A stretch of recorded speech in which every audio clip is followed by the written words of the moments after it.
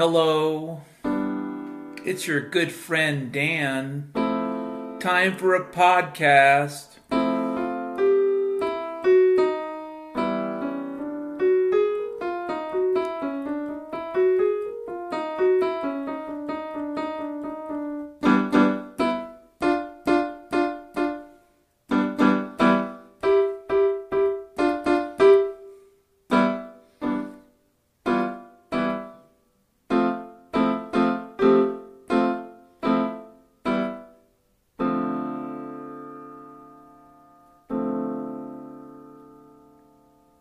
It's your good friend Dan.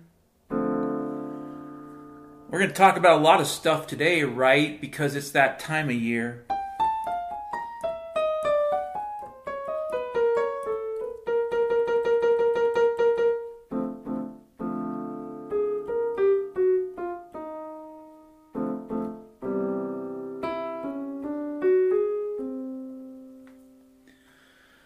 So, I'm going to be making some changes with the podcast, and I'm going to talk about that first.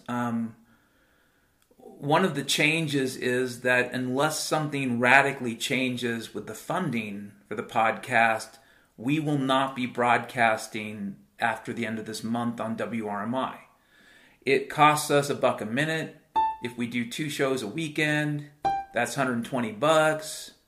You do 4 of those shows, that's $480, right? You know, for the standard month. And $480 may not seem like a lot of money, but at this point it is for those of us that can't print it. And I can't. I don't have a good printer. If I could, it wouldn't be a question of ethics. At this point, you live in such a crooked situation that if you were able to print your own money, God bless. Go and do it. And if you're going to come back with, well, Dan, isn't that what crypto is? No. No, crypto is something, but it's not that.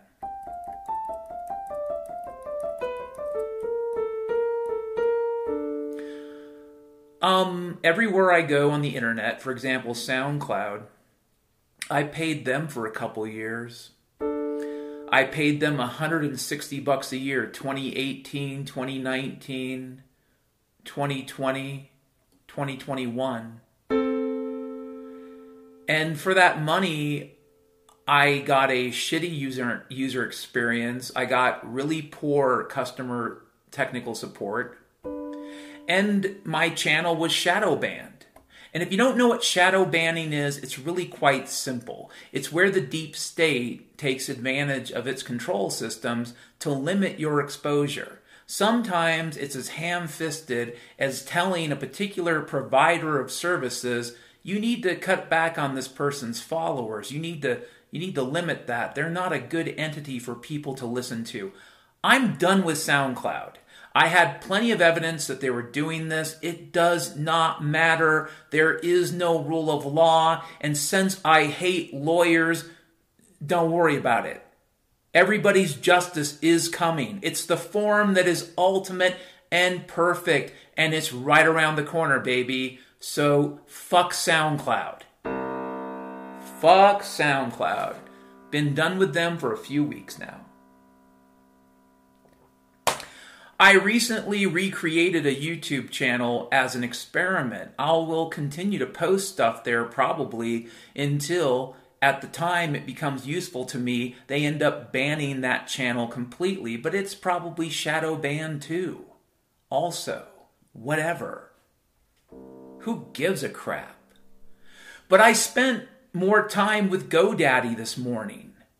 And let me explain something so you can totally understand it. My website delivers very simple content. I did that on purpose. If you find it boring, that's fine. On purpose, I wanted it to do one thing. To deliver things I write and things I say and things I videotape efficiently without failure. In the last year, my website's been down almost every other day, and I'm not checking on it all the time, GoDaddy, so it's probably down more often. And the excuses I get from them are absurd. And so I'm probably done with GoDaddy as well. I don't know. I'm probably going to talk to them about getting my money back if I can for the rest of the year, and it's done. The long and the short of it is I'm probably done with the internet.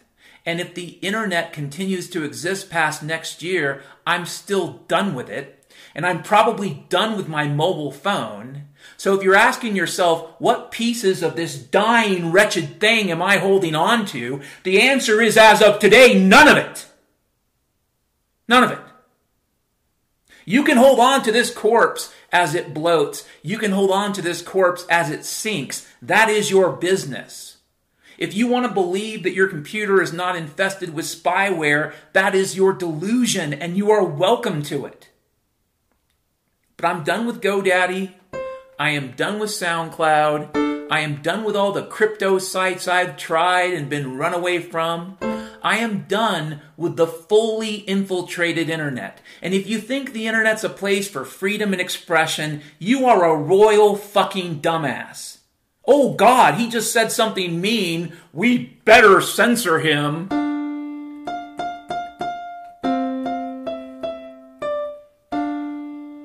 Fuck.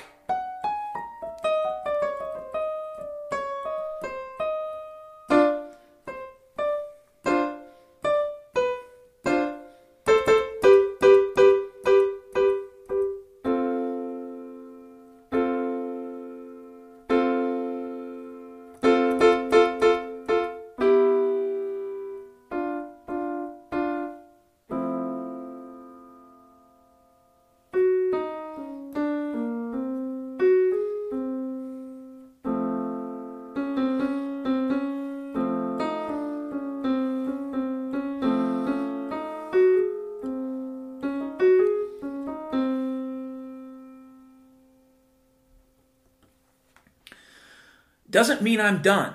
I am done with WRMI because I can't afford to pay for it. I can't expect my friend to help with it. Times are tight, so we're done.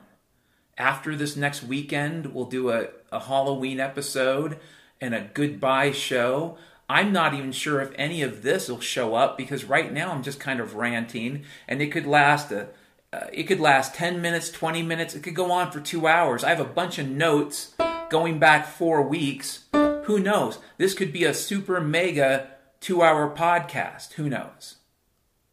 Here's my plan. My plan is to, as of November, look for sponsorship. That's called optimism. I don't think there's any real point to it. I really don't. I think it's almost done. And if you haven't come to grips with what that means yet, you will soon, probably in the most painful way possible. Like a car hitting a brick wall at 100 miles an hour. You will go through every stage of grieving in probably 15 minutes. If you survive it, psychologically, you might have a chance of getting through it. Whatever it is. But if you're going to mind fuck, if you're going to carry on psychological warfare operations against billions of people for 2 years, whatever you're hiding, it cannot be good. It's not a good thing. Whatever you're hiding with all this nonsense, with all this fourth turning, it could be the 1970s race war, stagflation, wishful thinking, nonsense, Rona, monkey herpes, nonsense. If you're going to carry on this type of psyop for 2 years, knowing you're going to drive people crazy or drive people dead, then you must be hiding something pretty fucking awful. That's the truth, though. And if you're going to get all Hanlon's razor on me, then all you're doing is demonstrating the ultimate incompetence of a broken system. Let's solve problems by tossing dynamite. If you think collapse is made better by idiots tossing dynamite, you're also an awful fucking idiot.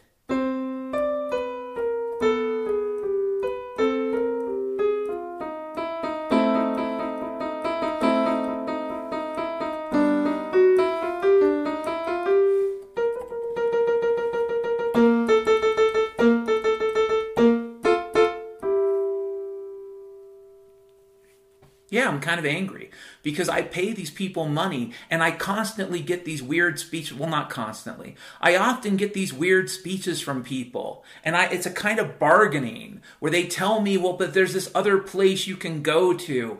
It's all the same digital shithole, brothers and sisters. It's a neo-Stalinist crap pie. If you think there's a nicer part of the crap pie where there's more corn kernels and less turds, you go sift for that second harvest. But brothers and sisters, I'm done with the crap pie. It is bullshit. What really makes me laugh is about 10 years ago, I had family, friends, people telling me, you should have a YouTube channel. This is before I even had a Twitter account, a Facebook account. This is before I got into any of this internet bullshit. I knew then. I knew 20 years ago the truth. I told people the internet's not what you think it is, and they laughed at me. Oh, you're just a crazy person who studies history. What the fuck do you know? I know what these people are good at. They're not good at building things. They're good at destroying things. They're not good at building teams. They're good at building insane asylums. They're not good at building wealth, but they're really good at grifting. They're really good at ripping people off. That is what government is so good at. The internet was a government-run operation from the beginning. They stole as much data as they could as their mouths got bigger. And when the chips were big enough to park a battleship of spyware on them, they put it on the chip. And no amount of operating system massageruji is going to take away the fact that they're logging everything you say and do on the internet, on your phone. Sorry.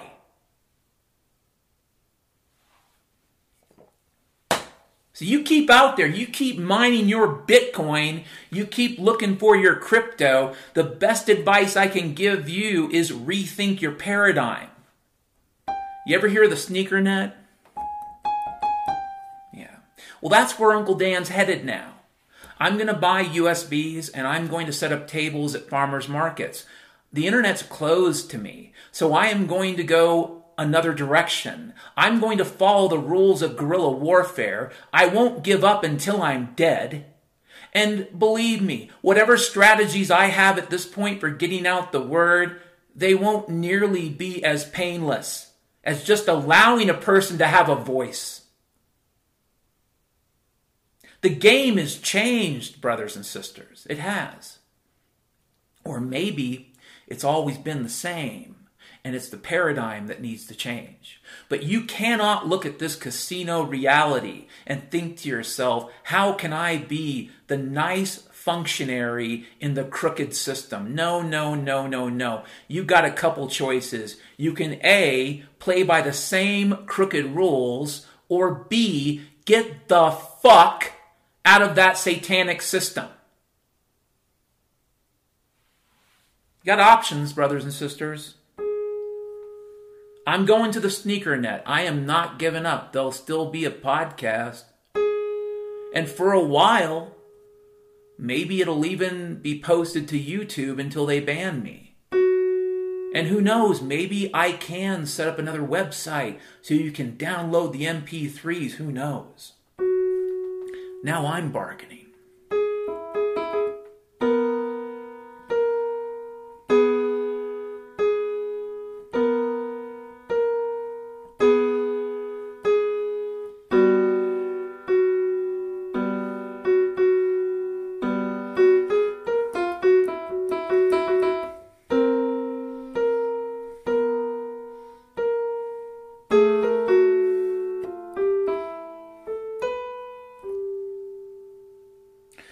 Now I'm bargaining if I think about that. If you were to say, well, Dan, can you mail people USBs?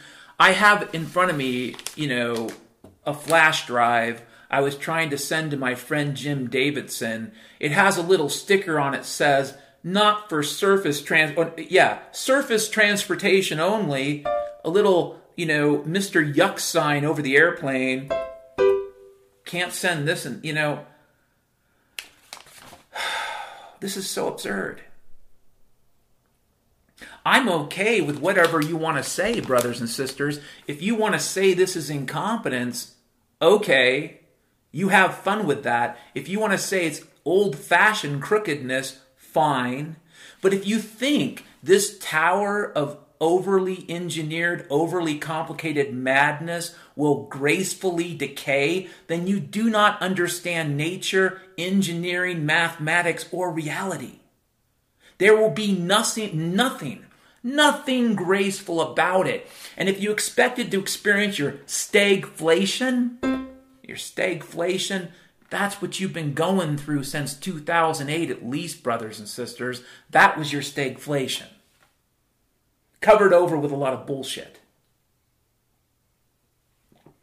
What do you think's coming next? The soft landing? Where? Where are you going to land this plane, this Boeing plane? Where do you expect to land and not go tits up? There's no soft landing. And that's best case scenario. That's the scenario where all they're trying to do is be wretched scumbags because they know the system is going to collapse. That's the best case scenario.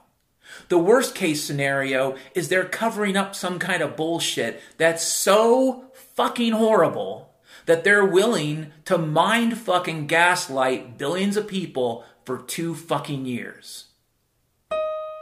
You pick your poison, A or B. A is collapse, which is bad, because it's going to be hard.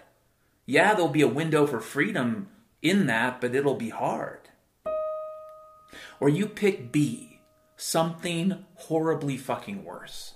Something so bad that they want to keep you busy, occupied with bullshit until the last fucking moment. And given the way it's going, they don't control the schedule. If they did, you would have had a Temple Grandin moment sometime in 2019. You would have been watching your favorite Rick and Morty, and right from behind your skull, they would have had a piston gun and would have taken you out. That's how it would have happened if they controlled the schedule. They don't. What you know right now is what I've been saying for more than a year. They do not control the schedule, and this gaslighting bullshit is too awfully fucking stupid to be this fucking random. Race war bullshit. I recorded that with my mind, my soul, and a camera. The Rona around Harborview, yeah, that National Guard tent was up for 2 weeks. It was all bullshit, and it still is. And most of you, maybe even almost all of you, have a version of this bullshit that allows you to sleep at night. But here's what I know. I can't send a letter without it being returned. I make phone calls with lots of mysterious clicks on the other end. Okay? I've had people say they donated me money in the mail. I never saw that letter. I have emails that never get where they're going. I have emails that are sent to me that I never receive. And as far as the internet goes, every door I've tried to open gets shut in my fucking face. So you tell me the state of the neo-Stalinist, wretched lives of other people, listening to your phone calls and pissing on whatever principled rights you believe in. What stage of the game do you think we're at?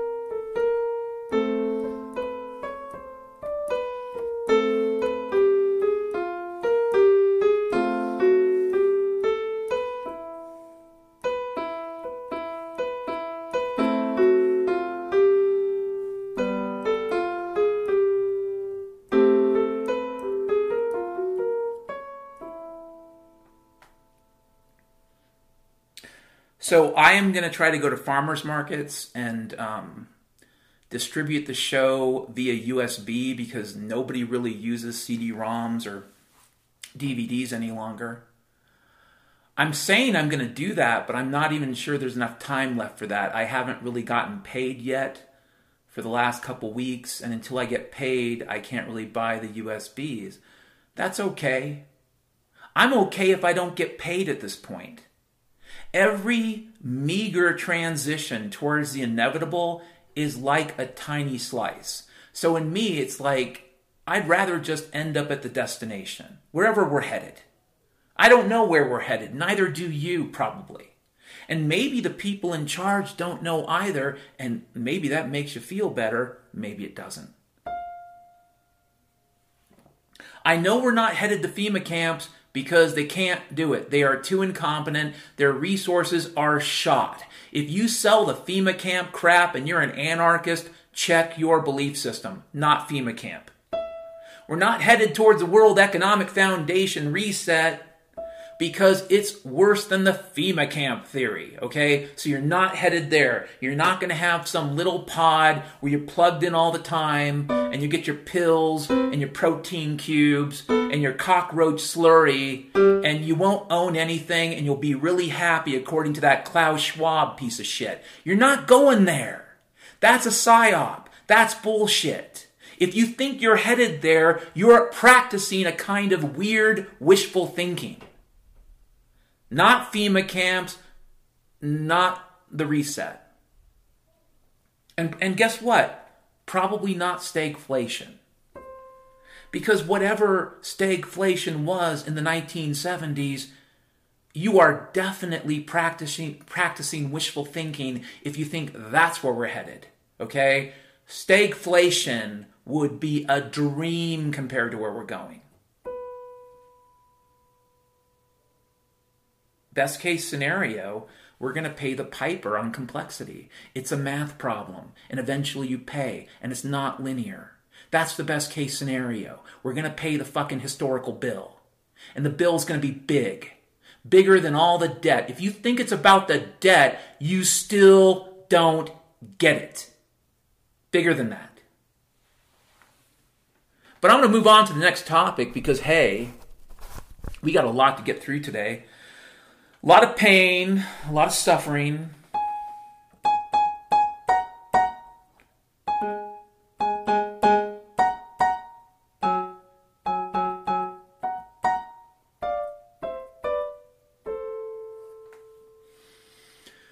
So I've been looking for business ideas for the future.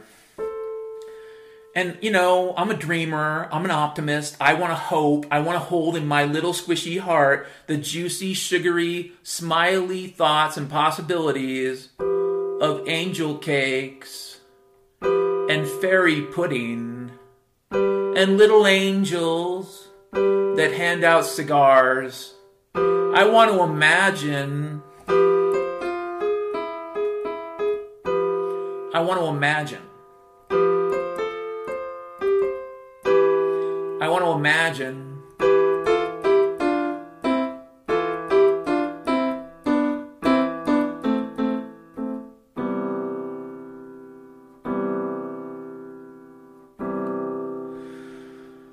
imagine a fairy tale land of princesses and princes. You do too. So I thought about this business idea where maybe I could make like millions of dollars.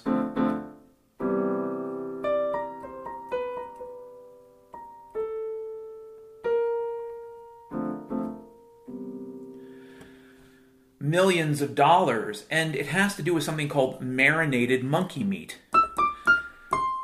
Now, you know, monkey meat is expensive, or more likely in many places illegal. Because maybe you'll get the Ebola, or the Rona, or the COVID, or the monkey herpes if you eat monkey meat.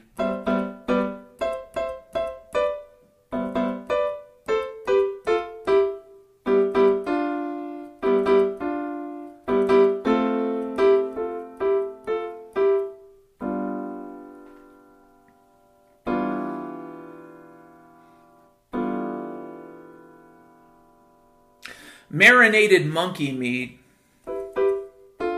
It'll sell big in Japan. It'll sell big in France. In Germany, people will say, is it marinated monkey meat day?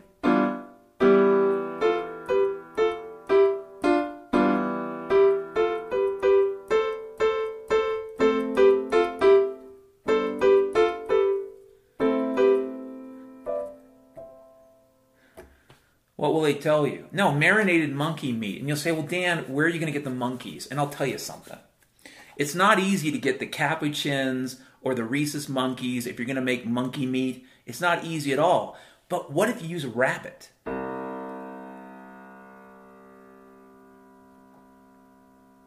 You see, people are ready for exotic and risky. Like a Hungarian or a Filipino hooker. But they don't want the crabs. They don't want the herpes. They want an exotic, transcendental, risky, kind of crazy experience. And there ain't nothing like marinated monkey meat for that.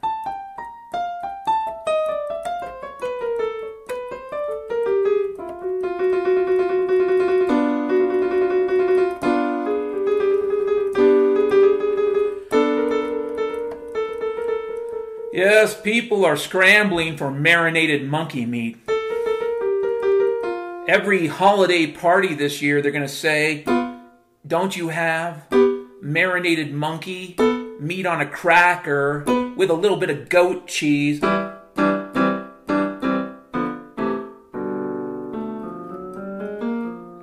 you want your party to suck?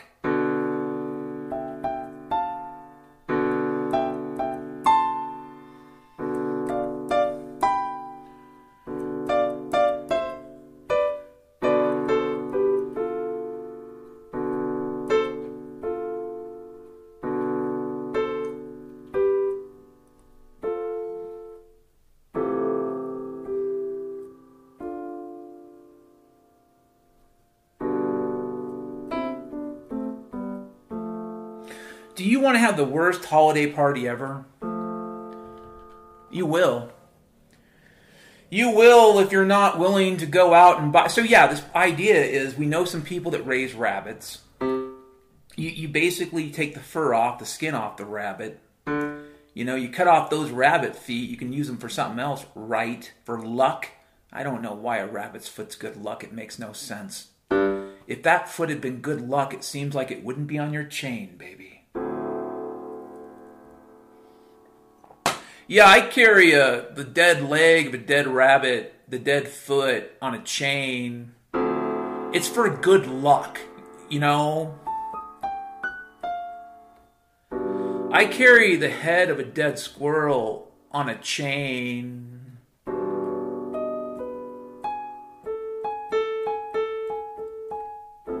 It's for good luck.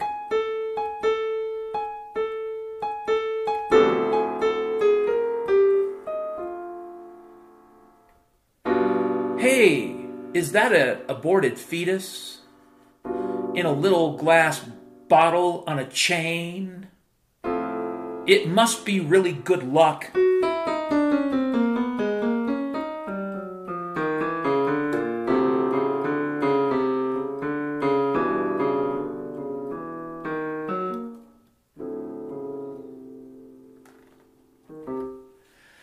It must be good luck, right?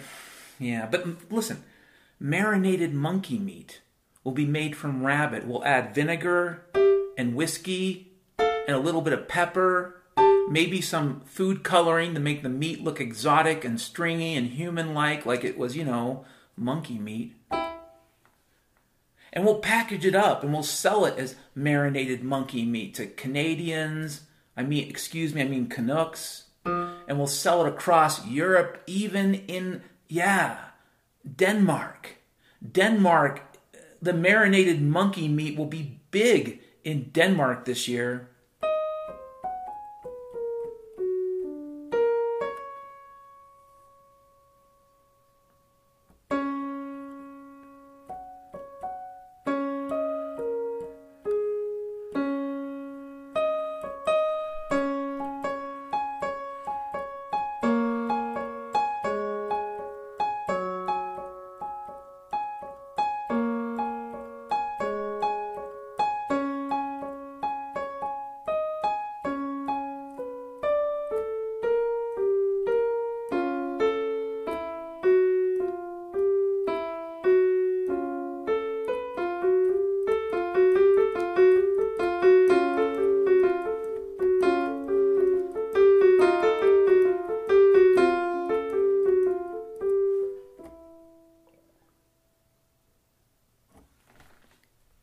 I think I beat that monkey to death.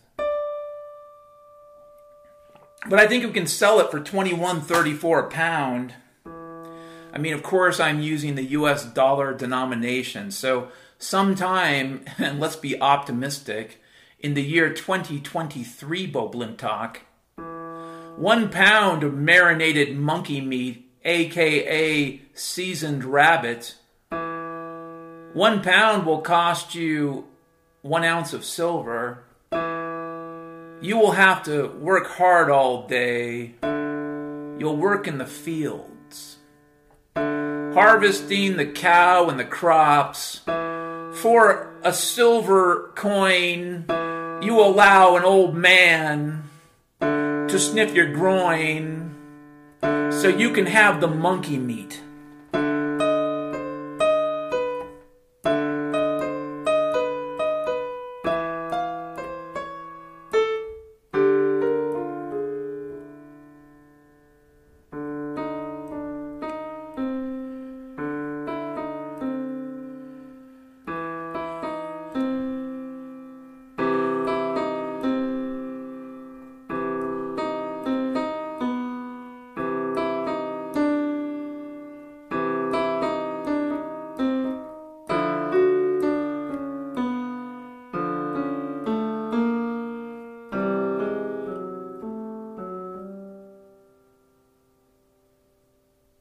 And I'll make,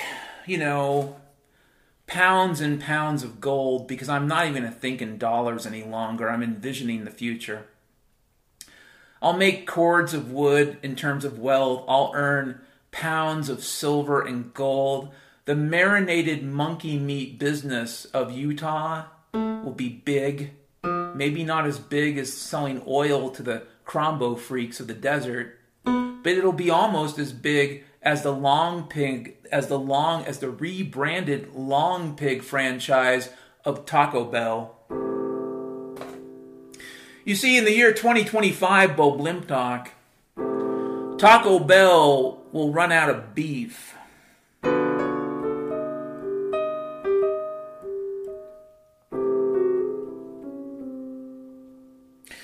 There will be a corporate rebranding meeting, and they'll say, listen, our brand of Taco Bell won't work any longer. We have to rename it to fit what we're doing.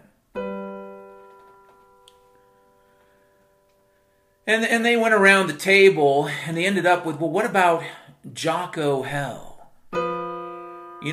Jocko is a nice name for some crazy clown that you send out on his tricycle. You send out Jocko at midnight to get you your taco meat for your taco truck. You say, I'll pay you in cash. I don't want to know where the meat came from. Make sure you take off the tattoos and the piercings. We don't want people seeing that when they get their carne asada.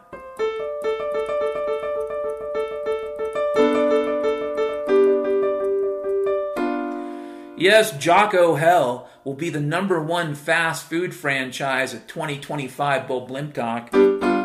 You will want to go there every Friday night with your sexy and glamorous barbarian wench. You'll want to order the nicest drinks, the best food from Jocko Hell. Just make sure that you don't, just make sure you get out of there. Because some nights they get a triple order and they're just looking for meat.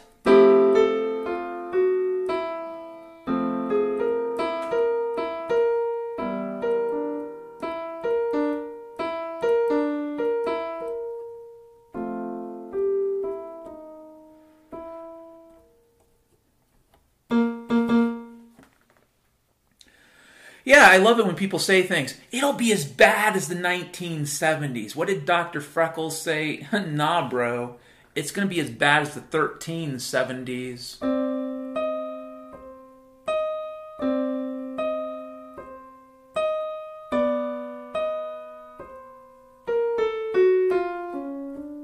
It'll be as bad as the 1970s. Talk about bargaining for pain. oh, can we just have a little bit of stagflation? Can we just have a little bit of imperial collapse? And we'll take a side of Rona, because that'll allow us to sleep at night. You know, if I can just believe this nonsense, I get to sleep. And that's the key.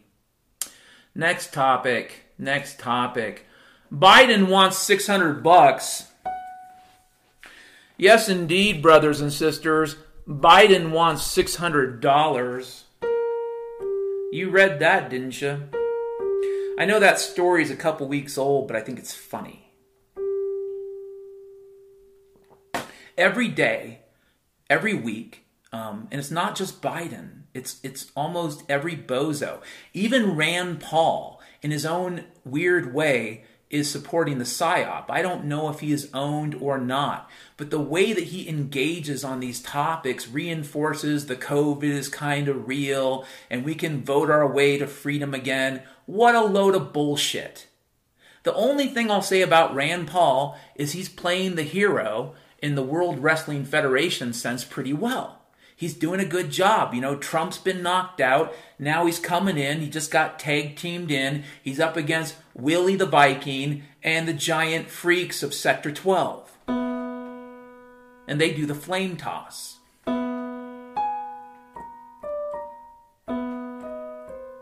That's professional wrestling, baby.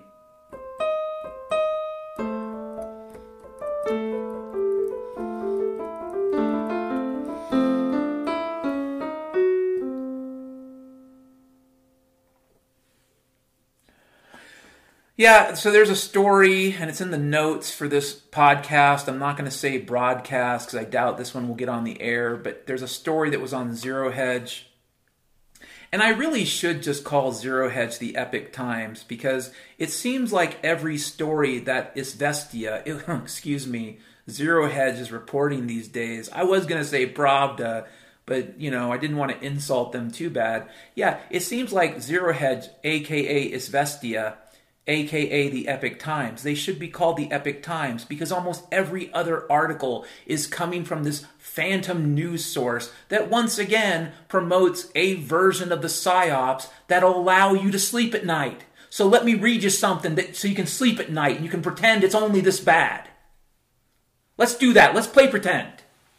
Headline: Republicans warn Biden's IRS $600 disclosure plan could lead to the surveillance state. Stop right there.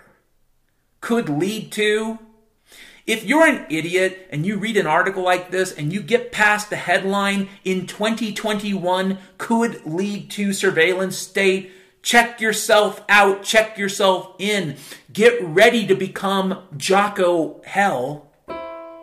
Someone's going to be dating in 2025 on your, tattooed flesh. Could lead to a surveillance state. Might lead to. Really? Could? We're there. In fact, we're past there. They reached the peak of what they could do, and now all they have left is fear. And it turns out, for most of the motherfuckers in the United States of America, all you ever needed most of the time was fear, and it will last a while. Won't last forever, though. When people start dropping dead from hunger, it's already happening in other places in the world, then the fear stops working, and you're dealing with just animals, and animals will just tear everybody apart. But that's another topic. Republicans warn Biden's IRS $600 disclosure could lead to a surveillance state. Republicans are sounding the alarm over blah, blah, blah. You know what, folks? I'm going to skip to the end on this one and just tell you bullshit. All of these frightening, terrible things that they seem to be threatening every other day, it's stuff they've already done or tried, and they don't have the resources to do. They do not have the resources to collect you up. They don't have the resources to orchestrate some massive genocide. They might have the resources to poison you, but folks, poisoning is a relatively cheap affair amongst the rich. Ask Bill Gates. Bill Gates and his various, philanthropic operations have been poisoning people in the third world for a couple decades now. So yeah, these motherfuckers are fairly good at poisoning people, but other than that, they're mostly just good at being grifters and shitheads. I didn't do a tax return last year. I did one the year before because, to get some money. I don't think I'm going to do tax returns ever again. I skip pretty much every year for many years. I don't care if the IRS comes to see me. I don't have anything left to give. And if they want to throw me in jail, you can choke on me. You can choke on me. You can choke on everything that I might do but won't say. You can take me to your max, the one that costs you the money you have to print, and you can't really get parts anymore, Because that means the prisons are falling apart too. And that means the prison guards are susceptible to bribery. And that means a guy like me just needs a few clever friends with money. Maybe turn some cocaine. Maybe make a weapon. Maybe teach some people how to take out a bunch of other people who deserve it. That's what you'll get, IRS, if you toss me in jail. I will make my entire purpose in life to make everyone's life miserable. And if you don't think I'm capable of doing that, why don't you try? But what I know is simple. You do not have the resources. No amount of computerization is going to help you. You are an 800-pound person in a bed with an Easy Coaster electric scooter that gets you to 7-Eleven for your six-pack, but that's about it. And every once in a while, your battery runs dry, and you have to ask the local kids to push your fat ass back to the house. That is the United States federal government in 2021. $600? This is a joke. The Federal Reserve will be farting trillions over the next few months. Despite all the taper talk, despite all the BS propaganda, they will continue to fart trillions in liquidity. The system will continue to fart trillions in liquidity. They know something that I think is true. They have to keep the plate spinning. They will do every trick they can, like every good casino, like every good grift. They will use every trick they can until there is nothing left to steal and until there is no time left. And then, brothers and sisters, the whole thing will simply collapse. It will. And we probably are already in collapse. It's just we're in the slow part. That's why a lot of you guys are bargain hunting for things like, hey, it could be stagflation. Oh, maybe it's another Great Depression. Oh, maybe it's like the East India Company or the Mississippi Bubble. You're bargaining for realities that don't even remotely approach what is coming. If we are lucky, we're going to experience an event that generally only occurs about every 500 or 1,000 years. If we're lucky, we're going to go through what the Western Roman Empire went through in the 5th century. If we're lucky. If we're really, really lucky. If we're not so lucky, you don't know what it is. I don't either. I think they've been lying about so many things, it's hard to peel out the truth. During WikiLeaks, when they released all those secret communiques, one of the secret communiques was what? It was the Obama administration talking to Saudi Arabia back in 2009 and 2010 about how they were 60% pumping water from Gwar. What does that mean, 60% pumping water from Gwar? It means that the largest conventional oil field in the world is almost empty. And all those reports of those massive fines they find, if you do the math, but they know you went to a public school so you can't do the math, all those massive fines don't amount to a hill of beans unless you want to see 3 to 4 billion people die. But that's if you're lucky. If you're lucky, it's just that, right?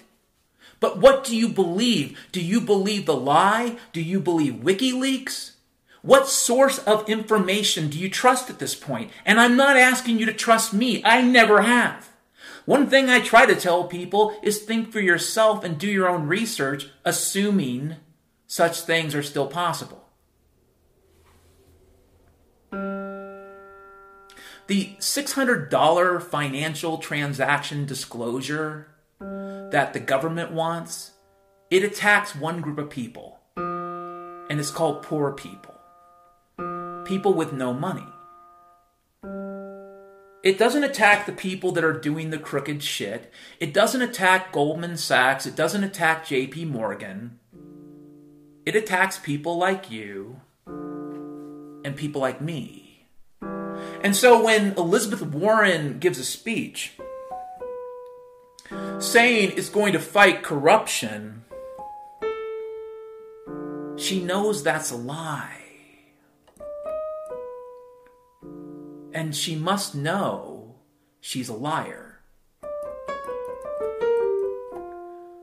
The disclosure of $600 is absolutely an attack upon poor people and absolutely impossible for them to do anything with, because you have to go through the thought process. Imagine they started doing this. I work with software. The efficiency and the expertise of software engineers is going down like a Boeing airplane. It's not going up. So what you're expecting from the system is something it won't even be able to deliver. Yeah, they surveil us. Yeah, they watch us just like the Soviets did, and just as efficiently in our own way. It's why I call it neo-Stalinism. It's not the old-fashioned kind. It lasts a little longer. But eventually it craps out. Imagine, how are you going to enforce it? Who are you going to send to somebody's door? Are you going to block transactions? Are you going to take the money from the account? That means people will leave the financial system completely. That means the exit door will fly open. And I don't know how to break it to you. For good or for bad, probably good, given what public schools produce, it means people go to barter. It doesn't mean they go to Bitcoin. I'm sorry, jackass. If you think the answer to this equation is all the public school students who barf out of the financial system because they literally don't have $600 for food, they don't go to Bitcoin, dumbass. They go to their neighbor. They go to their cousin. They go to a family member who raises chickens and has eggs. That's where they go. So tell me again about this $600 plan, buddy. Because I don't give a shit if they arrest me. I don't have a fucking reason to hang out with a lot of these wretched slaves at this point. I don't. Most of you disgust the fuck out of me. Not all, but my God, a significant majority. And so if you all want to ride the canoe down the fucking hole and die, at this point I gotta say I salute you, sir. Grab a stick of dynamite, a fifth of tequila, an angry farm cat, and go.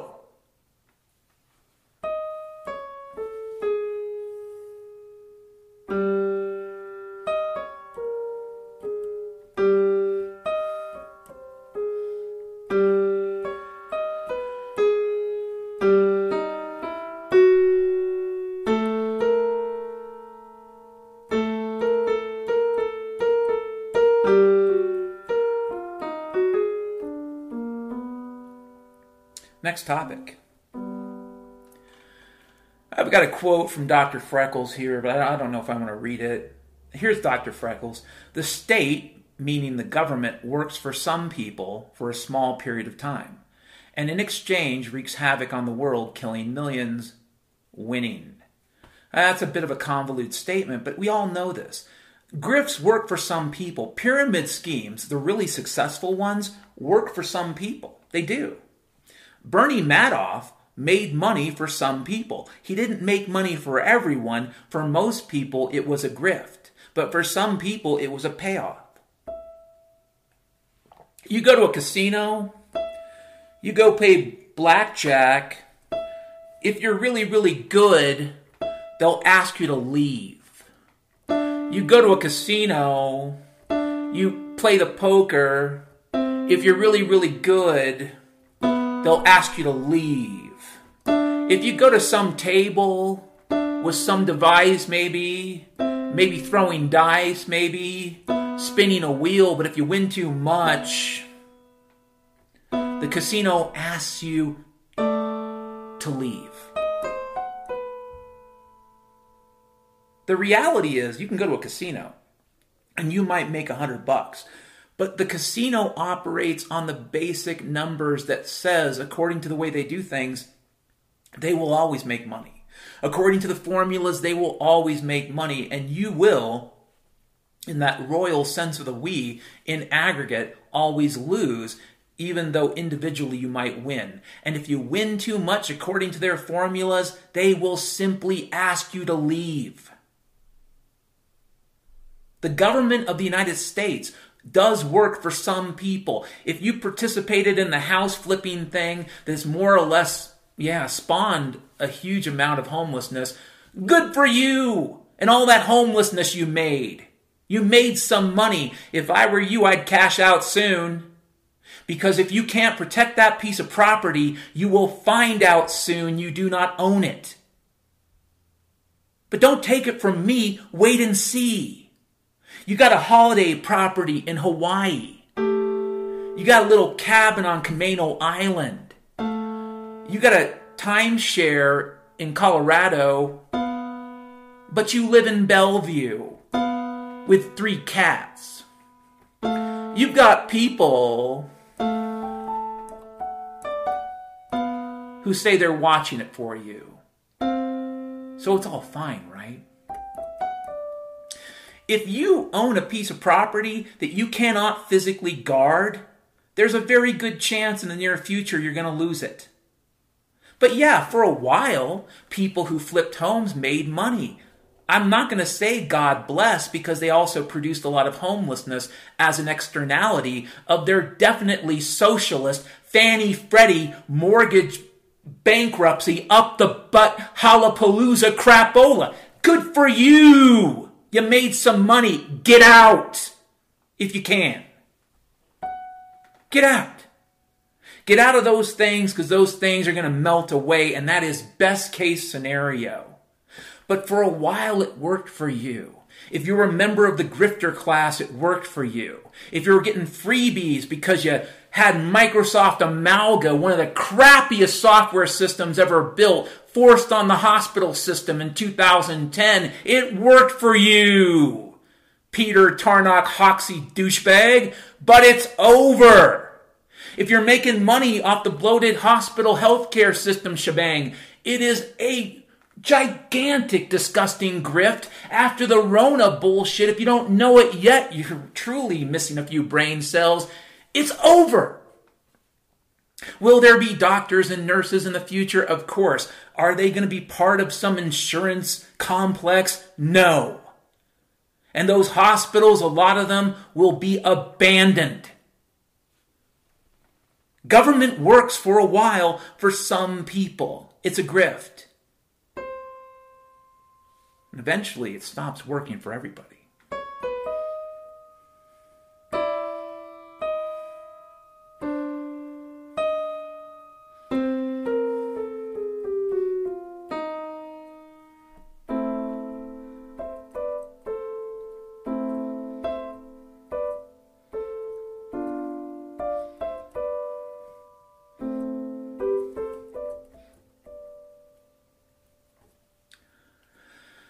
Oh, next quote from Dr. Freckles. Rick and Morty is just a slightly less depressing fringe. Okay, what does that mean? So there was a show on FX or Fox between 2008 and I think 2013, 2012, 2013 called Fringe. And it was a pretty good show, and some people think it was just kind of like X-Files Part 2. But I've been watching Rick and Morty, and both of these shows deal with the subject of the multiverse. And interestingly enough, they both deal a little bit with the topic of things like kidnapping across dimensions. And it's a topic in a lot of this multi-dimensional stuff. In fact, in some ways, it's a core topic in the history of fantasy as literature. The idea of substituting, becoming someone else, stealing someone else's child and never being caught. There's a lot of stuff in Rick and Morty that reminds me of Fringe, and the only thing I could say is, even though Fringe was sometimes funny, it's very depressing. Rick and Morty is just not as depressing, but the topics are just as ugly. The topics involve mass death and murder, and the thing that makes it all okay is the multiverse. It's like a magical wand. Well, don't worry. Somewhere, some way, somehow, there's some shitty version of you still doing okay. I don't even know why that would be a comforting thought, really. Because it also means there could be a version. In fact, if there could be, there is a version of you that's a killer. That's a killer and a murderer and a hunter and a thief and a scumbag and a scoundrel. If you believe in the multiverse, it's not just that there could be, there is a version of you, if you think you're all that, that's a total loser and a shitbird. So why is this multiverse garbage so comforting? Next topic. Oh, another quote from Dr. Freckles. Hospitals, the best bioweapon lab since the 12th century. Yeah. You know something, guys? Prior to the Rona, if you wanted to find the most dangerous bacteria, fungi, single-celled organisms, and viruses in the world, if you wanted to find the nastiest little creatures, probably the best place to go would have been a hospital. I remember going around the stairwells of Harborview 10 years ago and being disgusted by the fact that it seemed like the walls were moving. I mean, there was a shimmering shimmer, a glowing glimmer, and you could hear the voices, the song of the fungi. They're going to wage war against the bacterial armies in Sector 21 across from the radiological lab.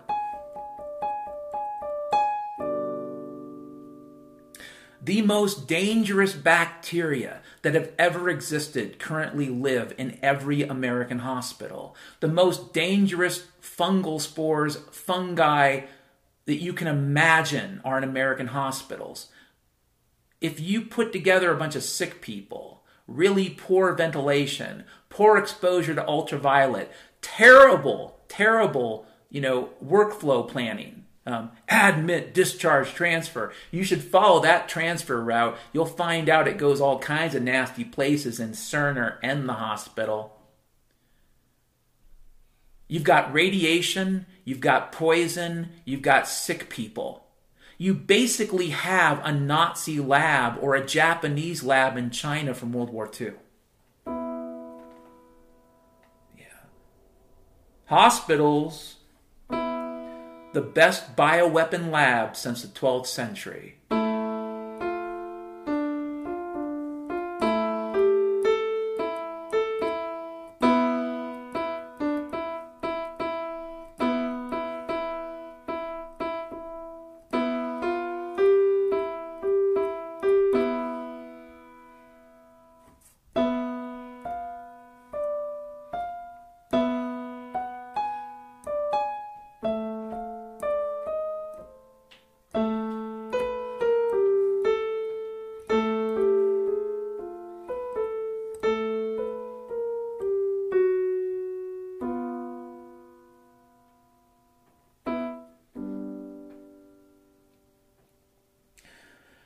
Another quote from Dr. Freckles, if you have diabetes, do not drink Utah beer. Go to the Utah liquor store. Avoid the sugar poison.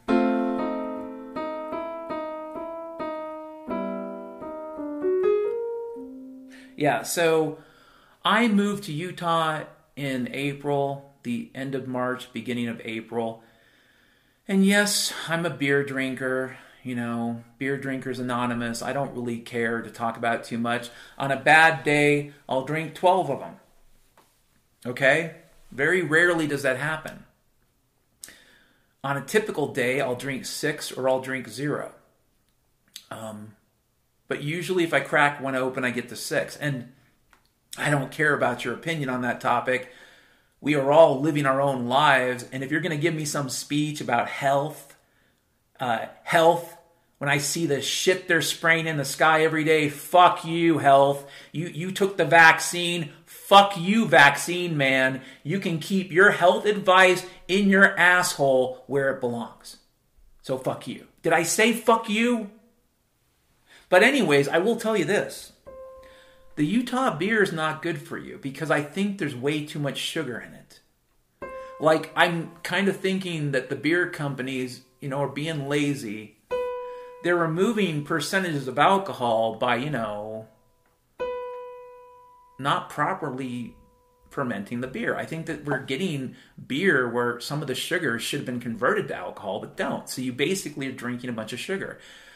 And I gotta say, I drank the Utah beer for a few months, and my diabetes didn't get a lot worse, but it really didn't get much better.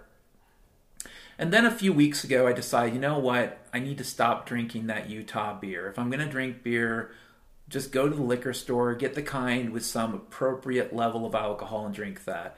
Anyways, I'm having conversations about behaviors I'm not proud of. And unlike you vaccine freaks, I have the courage to say I'm not proud of it. And by the way, you shouldn't be forced to participate.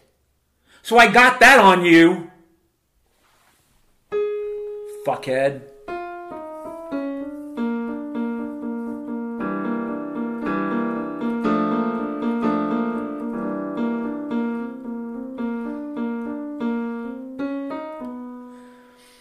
Next topic.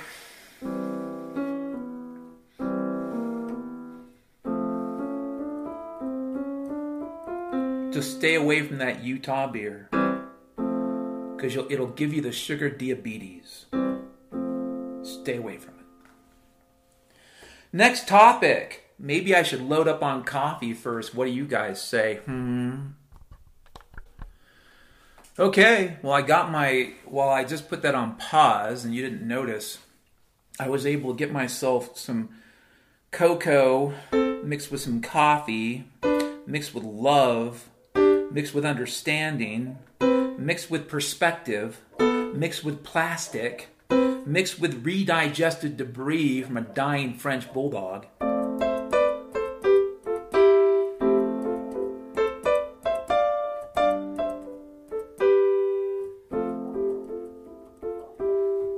That's right, redigested debris from the body of a Frenchie, considered to be the most advanced of all the chemical convolutions. An additive to foods and other items since the 1930s.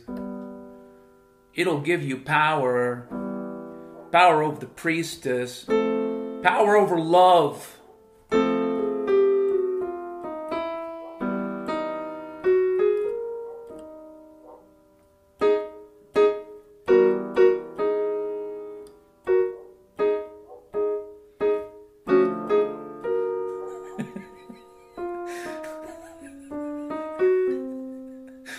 Next topic. Here's another quote from Dr. Freckles. If you're going to have problems, make them interesting. Now, I will say, that one's hard to interpret because some people interpret problems in emotional terms and some people interpret problems in logical or rational terms. But if you're going to have a problem, make it interesting. A few weeks ago, I was talking to my boss about the project I'm working on, and we were talking about this certain type of analysis called key data analysis. This is where you take a particular financial instrument, a stock, or a commodity, and in sequence, this isn't fully combinatoric, this is not factorial. Using temporal sequence rules, you combine them. You say, given N1, compare N1 to N2, N3, N4, N5. And you do this for every date and every value. Let's say it's the closing value for that commodity of that stock. And then you compare percent change. And then you figure out, based on the value of the stock, on average, in general, did that particular stock 70% of the time or 80% of the time make money? And it is an interesting kind of analysis, but because of the type of analysis it is, because of the type of analysis you're doing, it tends to have a brute force behavior. Because other than having rules for exclusion, for example, you can exclude holidays, you can exclude weekends, so you can exclude dates for basis of comparison. But other than that, you pretty much have to compare all n items. And worst case, you end up with what is, n squared or polynomial time. In computer science terms, that means if you have to do 10 things, let's say there's 10 things you have to do, it's going to cost 100. Think of it that way. That's what polynomial time means. It means the cost is 100 for doing 10 things. N squared. Well, it's an interesting problem. And the thing is, if you can find solutions to problems that are nonlinear, and this is an example of a nonlinear problem. If you can find linear solutions to nonlinear problems, that's a big deal. So this is an interesting problem. I'm not saying I'm smart enough to do it. I'm simply saying it's interesting. Now, if it's a girlfriend and she's being chased by vampires and she's got blonde hair and she's got blue eyes, she calls herself the Slayer,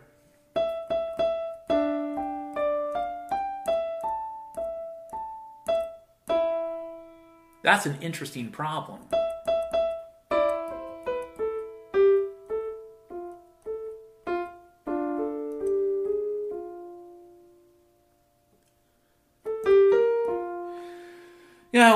The vampires might not be real, right?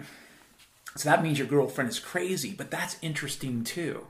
The thing is, if you're going to have problems, whether they're emotional problems, psychological problems, mathematical or scientific problems, they should at least be interesting. So at least you're willing to focus on it and stare at it. And interesting is subjective, right? What's boring to one person is interesting to somebody else. A lot of people look at a fishing lure and they say, that's boring. But if you take that spinner, that Rapala crankbait, and you toss it into the pond, that fish says, wow, what the fuck is that?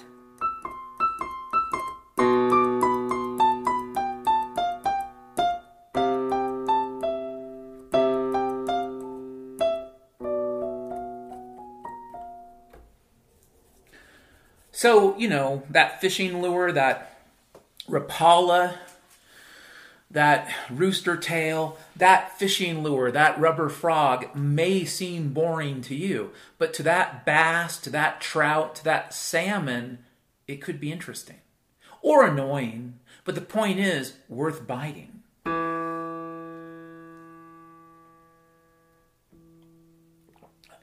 And then if you get caught by that hook, that's interesting too, isn't it, if you're the fish?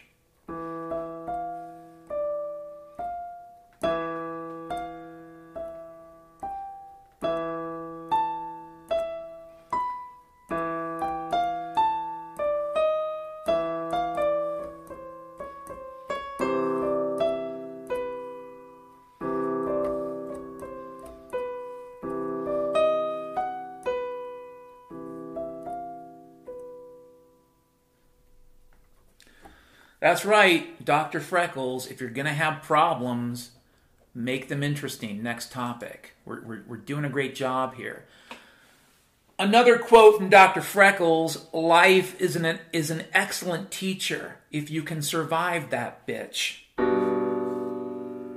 Life is. I've said this before and I'll say it again. What does it mean to be wise? It might just mean to be old and not dead. Because you almost died a couple times. You remember that time in 1987 when you took Digby Corner at 50 miles an hour in that Ford Fairmont?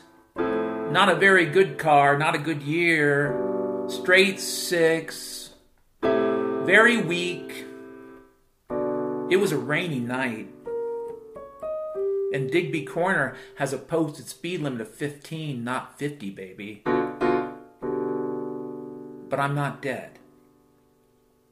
There was a night I drove on railroad tracks, a night coming back from a friend's party where I honestly was out in the middle of nowhere and I was tired and I drove off the road, thankfully off the road.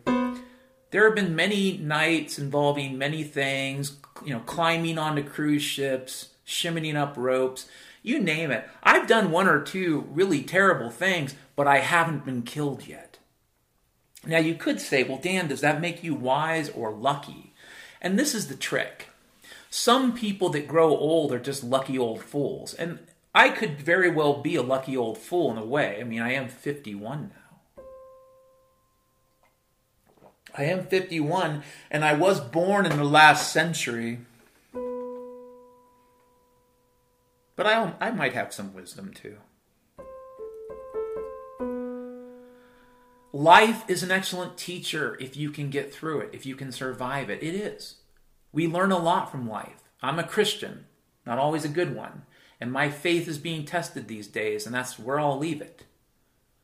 But the Lord in heaven gave us a world that would be challenging and difficult. It's not Eden. We're not really in this push-button existence of, no conflict for resources and whatnot. It's not Eden. It's difficult. It's difficult. It's got problems.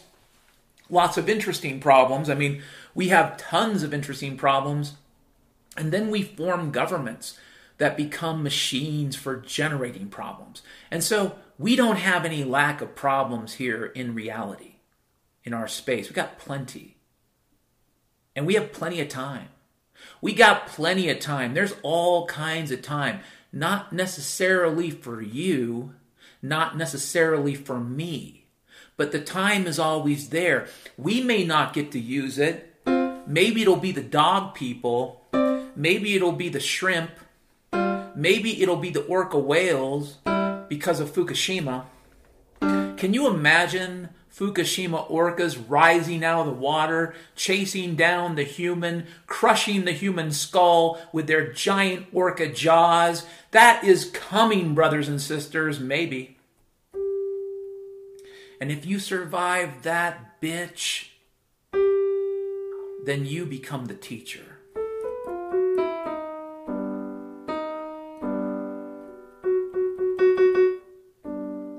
You become the teacher. Yeah. I got a lot of quotes from Dr. Freckles to get through. Here's another one. Christmas Eve in Chicago? Huh.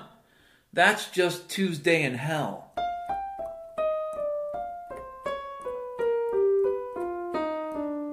Yeah. So back in 2006, I think, I was going to visit family for Christmas in Chicago in a suburb called Oak Park. I was taking the L train. I was taking the red line, I think. We stopped in Lake or whatever. We stopped at a stop. And a couple of these kids got on. I don't know. They were between 15 and 18. And they were drunk. Probably off of Mickey's. Probably off of some hooch that somebody bought for them. And they came up to me and said, "Give me your wallet," in a really drunk way. And I could only say, "I don't have a wallet." And they were drunk because this immediately caused their eyes to flip over and the little light on their head started blinking because they were processing at too high a speed. And they said, "Give me your wallet." I said, "I don't have a wallet." And they looked at me with their beady little eyes. The train slowed down and I made it look like I was going to get off. I was married. I was never going to get off. But I did make it look like I was going to get off. And those two kids did.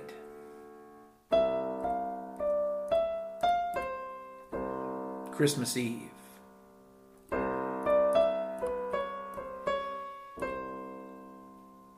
And here's the thing. I probably pissed them off because I tricked them.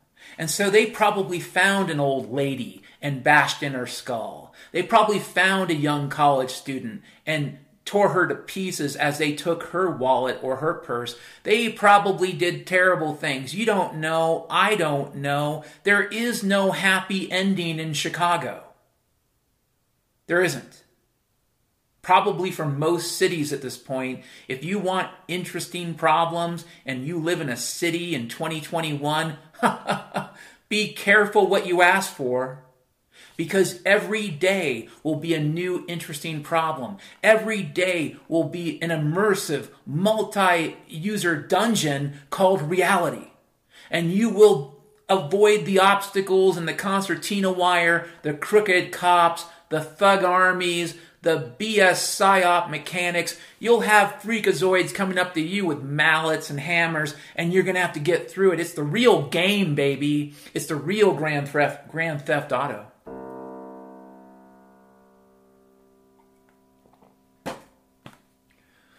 Maybe we should call it Grand Food Blotto. Because people will be blotto on paint remover, on nail polish crunctus. They'll be drinking kerosene. They'll drink aviation fuel. They'll smoke their skrinkus. They'll shoot up their sklink. They'll shoot it into their eyeball. They'll shoot it into their eardrum. And then they'll come for you, baby, on Christmas Eve. Merry Christmas. Merry Christmas. Happy New Year.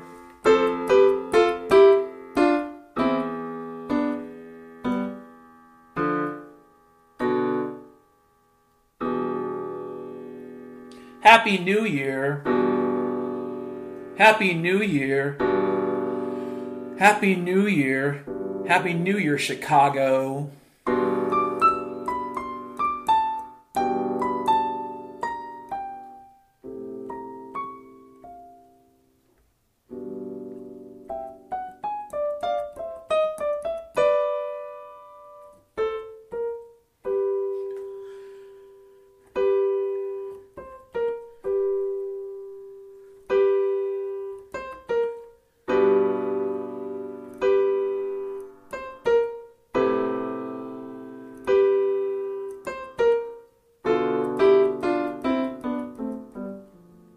Merry Christmas.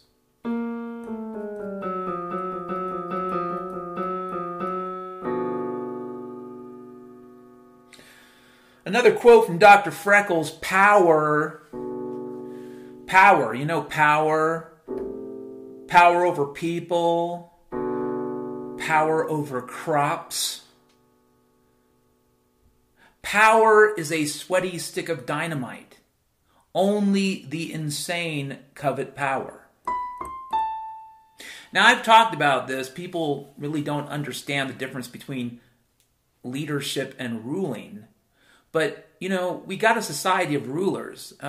Really terrible, janky-ass, right-angle metal rulers. We have lots of metal rulers out there who think they're ruling things, and if you oriented that particular right-angle ruler the right way, it looks like a big L. A giant L on their forehead. Rulers need guns and threats. Rulers need fear and prisons. Rulers need torture and lies. Rulers need fear. Rulers need chains. Leaders actually propose good ideas. Leaders try to influence. Rulers will point a revolver at the back of your head as you're looking into a trench, pull the trigger, and kick your body in. Leaders will say, if you don't want to participate, go! no punishment, no pain. But the one thing you don't have a right to do is fuck it up for the rest of us. So go. We've got a project we're working on. You don't believe in it. Here's a solution. Get the fuck out of here. But actual leaders won't even say it that way. They'll just simply ask you to leave. Leaders use influence and reason and logic, and most importantly, good ideas. Rulers use threats and violence and pain. And obviously add psyops. People who seek after power have to be crazy. They really do. Because anybody with a soul, if you're given that kind of power, immediately says, who do I know that I can trust, that I can give this power to? That's what a good person says. A good person gives the power away. I'm not talking about wealth that you earned. I'm not talking about your gold and your silver or the property that you can lay your feet upon, because guess what? Those cops aren't going to protect your timeshare in Hawaii. They're not. When the day comes.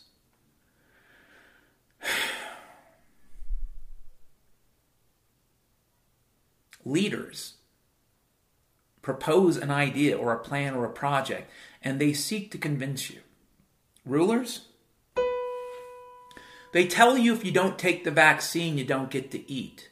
Rulers, they spread fear of Chinese hypersonic missiles so your country goes bankrupt. Rulers, they print money, but then they'll blow your head off if you try to do the same thing. Rulers, they want to grab that sweaty stick of dynamite because they think it's an intelligent thing to do. That's what rulers do.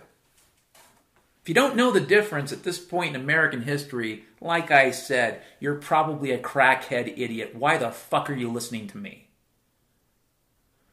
Rulers seek after the sweaty stick of dynamite. Rulers seek after the ring of power. Leaders want to solve a problem and go home. Not make an industry out of problems.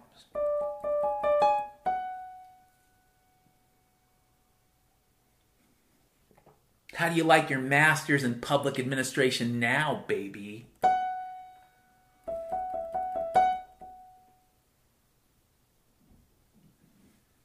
Next topic.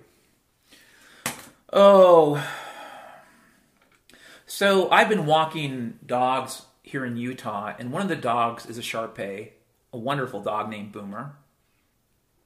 And Boomer's a handful, but he's a good dog. But we walk around this area we call the poop field, because essentially it's a field with some trails in it where the dogs feel really comfortable pooping.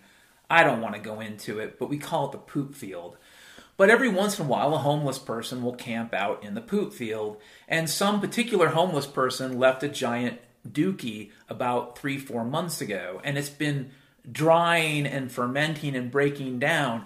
But anytime I walk the dogs by this spot, and I know I brought this up before, they can't help but obsess on the dried turd. So I got a quote from Dr. Freckles.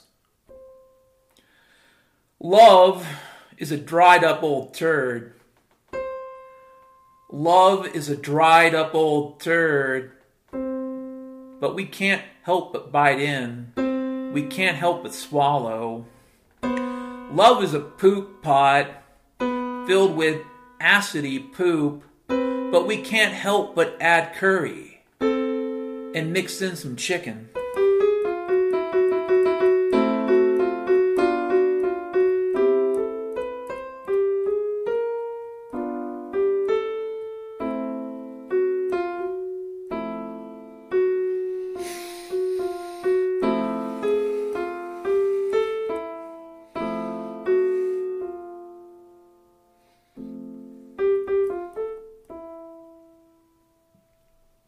Next topic.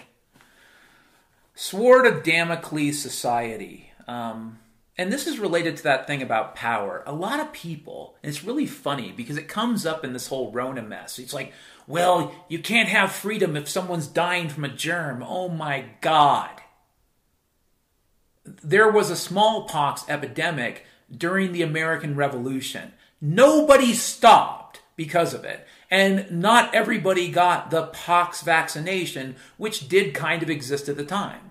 They didn't stop. They knew there were diseases, and they had enough understanding about plagues that they thought, well, gee, we have a Bill of Rights until there's a plague.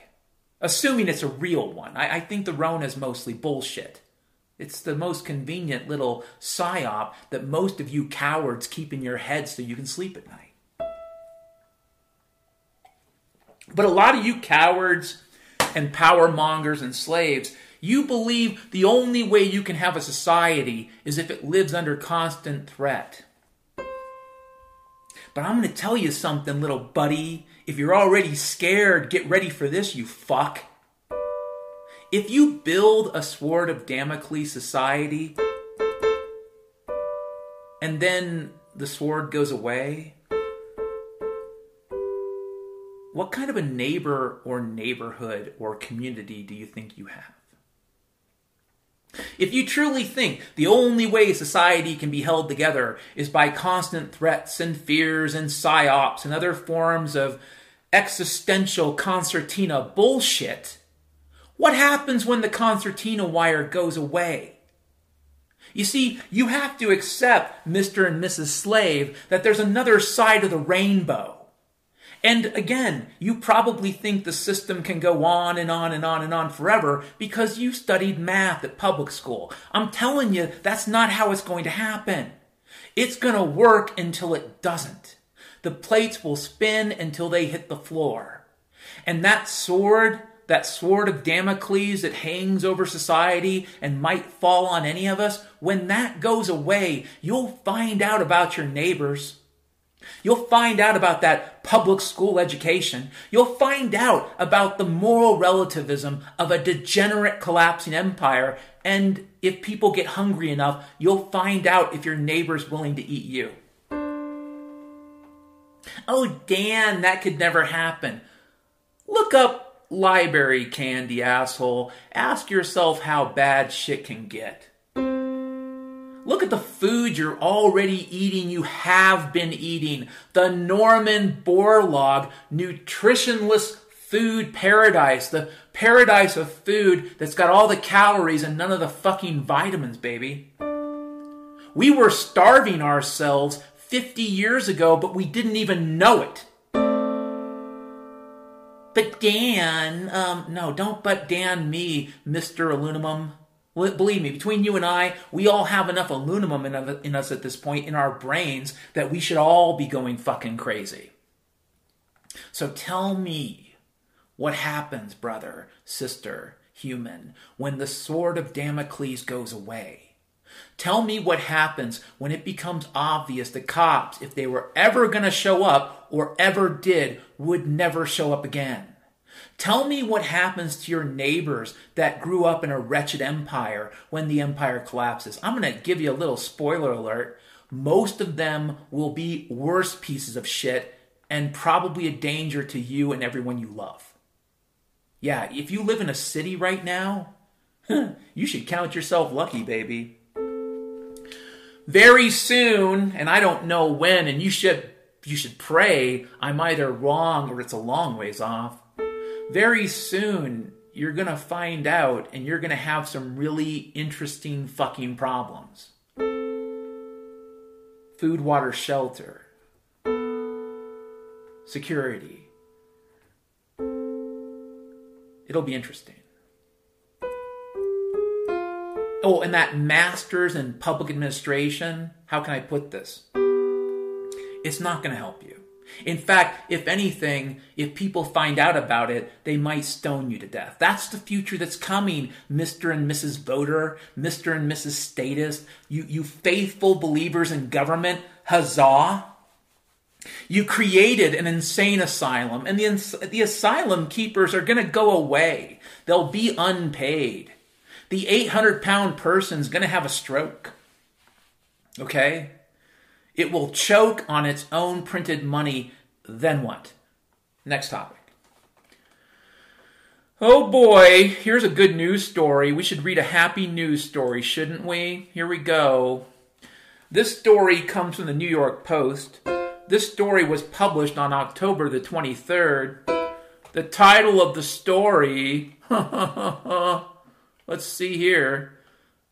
Oh, actually, no, the article was originally published on June the 3rd. So this goes back to June. Here's an article from June in the New York Post. The author is Yaren Steinbuch. Here's the headline. Decomposing body of 79-year-old woman found partially eaten by her cats.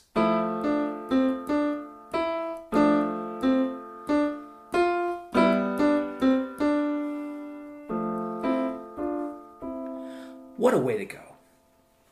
And I read on. Spanish police reportedly discovered the body of a 79-year-old woman who had been, and I quote, devoured from her waist up by her cats. After they were alerted to a foul odor emanating from an apartment in Madrid, Clara Inez Tobon, a Colombian national who had lived alone since 1996, is believed to have been eaten by at least 5 of her 7 felines. The UK's Metro reported, citing the Spanish daily newspaper El Mundo. She had been dead for at least 3 months before her severely decomposed corpse was found Monday. A police officer told a neighbor that the woman had been eaten from the waist up, according to the report, adding that the gruesome discovery in the feces and garbage-filled home was the worst the cop had ever seen. Oh boy, that's either a lie or you haven't been around long. Tests are going to be performed to determine whether Tobon had been sick with the COVID-19. Gotta spread the psyop in the cat story. After neighbors told cops they feared she might have become ill with the virus. The woman also reportedly suffered from Diogenes syndrome, otherwise known as senile squalor syndrome, or how to clean up your apartment like Dan Sullivan syndrome. A disorder characterized by self-neglect, apathy, and a compulsive hoarding of garbage or animals.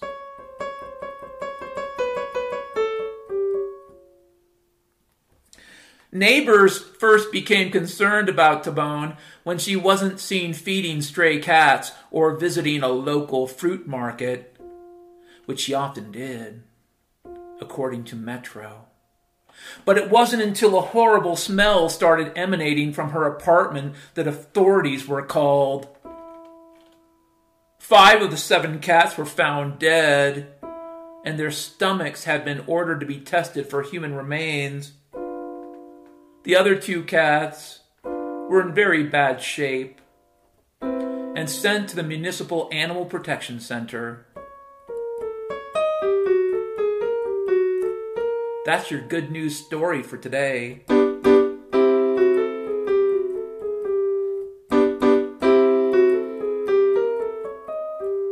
That's right, that's your good news story. If you're lucky, here's an interesting outcome from interesting problems. If you're lucky, you might be eaten by cats, right? Next topic. So I have discussed this issue, and in some ways this is a dead horse, but I don't know. Here's a quote from Dr. Freckles. The government can't print money fast enough to fix the problems created by the printed money. In fact, I would go a step further. The government can't print money fast enough to fix the problems it creates. This is called a race condition. And race conditions happen when you have multiple systems that need to interact but don't do so in a synchronized way. In mechanical systems, this usually leads to failure. In software systems, this usually leads to a crash. In the human governmental systems, I guess we're about to see what happens. But here's the key point. The government can print money faster and faster and faster. It will never print money fast enough to fix the problems they created. Ever. Period. No amount of debt will fix the problems created by the previous debt. And usually what our government does with the real debt, like for example with the Marshall Islanders, where we tested hydrogen bombs for a bit and we polluted the landscape and we buried it in a pit barely above sea level and said, "Thank you very much, Marshall Islanders." That's a good example of a giant turd the government will drop on you. That's real debt. And that's a real problem. And that's how we solve them. Not us, but that's how the government does it. It creates a problem. It can't fix it with printed money, so it just gives it to somebody else. It's kind of like Fukushima, when they told people to burn the radioactive waste. Did you know that? Did you know right after Fukushima, TEPCO, a.k.a. General Electric, a.k.a. the U.S. government under Obama, did you know they told them to burn the radioactive material? Do you know why? Because that way you spread it all over Japan. And that way the incident of cancer becomes spread out. And from a legalistic perspective, the liability for General Electric goes down. Tell me again about how the government is going to print its way out of its problems. Please. It's a race condition. And when it comes to logic and efficiency, the government always loses. Once again, what did Dr. Freckles say? The government can't print money fast enough to fix the problems created by printed money or the government. It's about opportunities missed. I mean, think about all the stupid space program crap we did. We might have had a good space program, which means it would have been private, but instead we wasted it on dumb stuff that really went nowhere, like the space shuttle. It's about all the radioactive dumpster fires we leave behind, not just the pit of gumptus we gave to the Marshall Islanders. If you look around the world today, just public record, there are tons of sites created by the DoD that are EPA Superfund sites, toxic gumptus left over from warfare manufacturing, nuclear weapons manufacturing, you name it. That's the debt. That's the debt. It's not the printed money, that's it. It's the millions. Since World War II, the millions of Koreans, Vietnamese people, people from Honduras, people from Iraq, people from Afghanistan. It is the millions of people killed in wars around the world for what? They say freedom. It looks a lot like someone else's paycheck. Those are opportunities, brothers and sisters. You may think of them as just a family that got knocked out by a Hellfire missile, but actually there could have been a kid, a girl, a boy, who would have done something for this world, something positive that doesn't involve blowing up families. You think the debt is the paper, you're wrong.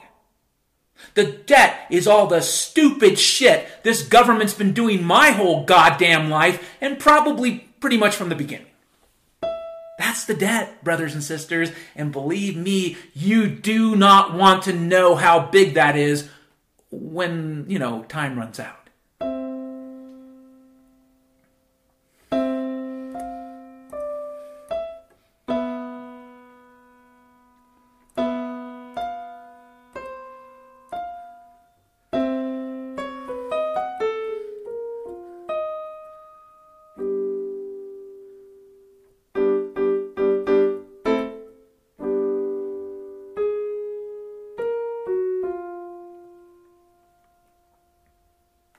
Next topic.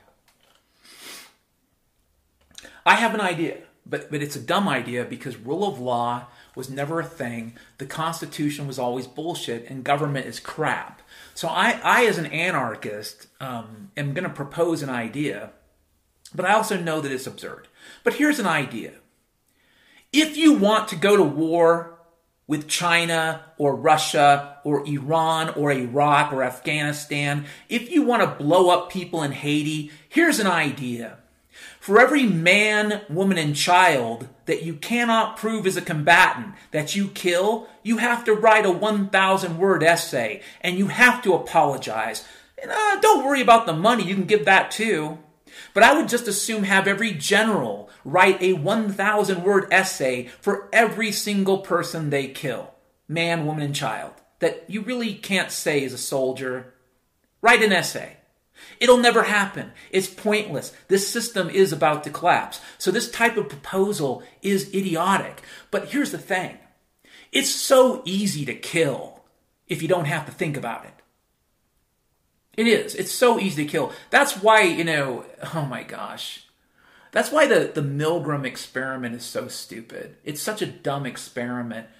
Brothers and sisters, Adolf Eichmann pushed paper. He didn't have to see any Jews killed if he didn't want to. He might have wanted to, but he didn't have to. And believe me, the bureaucrats that worked for him, that oiled the machinery of the final solution, they could go home at night, never smell any ashes from burning bodies, never see one Jewish person or gay person or any other mongrel person as defined by Nazi freaks killed.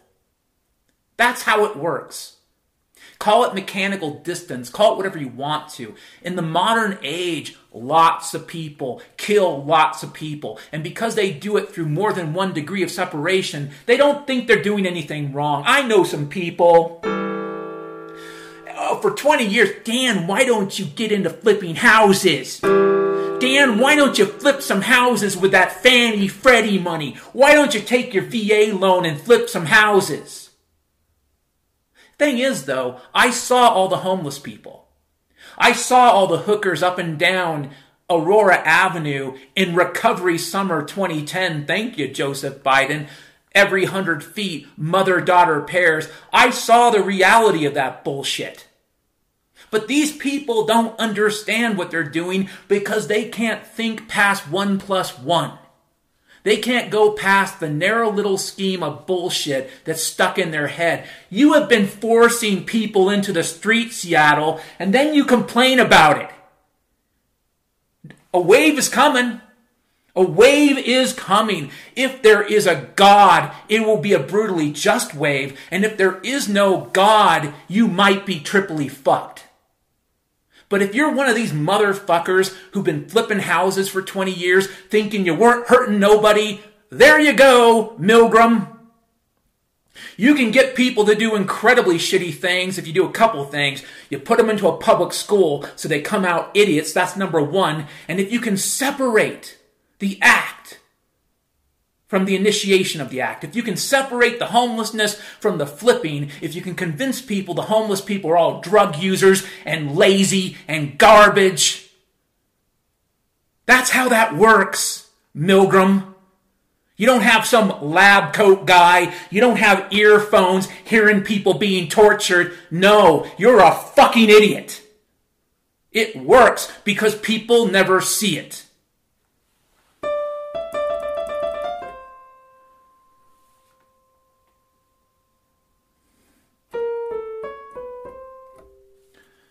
We live in an age where people can be killed, people's lives can be destroyed, where worlds are destroyed and people participate and they say to themselves, why are these tragedies happening? Because they cannot reason. They didn't go through that, they didn't even go through the minimal Piaget stage of being able to connect A to B. They do not understand. And then you could say, well, Dan, how can you hold them accountable? You know how I can? Because I've spoken to some of these people. And they claim to have thoughts and open-mindedness. They claim to have reason. Many claim to have a college degree, which I think implies they can read. And so, yeah, in some cases you can plead ignorance, but no. Brothers and sisters, the reality is a lot of these fuckers know, just like a lot of the fucking Germans knew on a deep level. If all they did was push paper, if all they did was schedule trains and they go home at night and get their minimal Nazi dinner with their minimal Nazi drink, they still knew. They'd hear the rationals, oh, the Jews are going to Madagascar. Oh, the homeless people, they're all drug addicts. Didn't you see that documentary, Seattle is Dying? Did you hear my podcast, Seattle is Lying? Fuck you. A wave's coming for you, baby. And if there is no God, that wave will be worse, actually.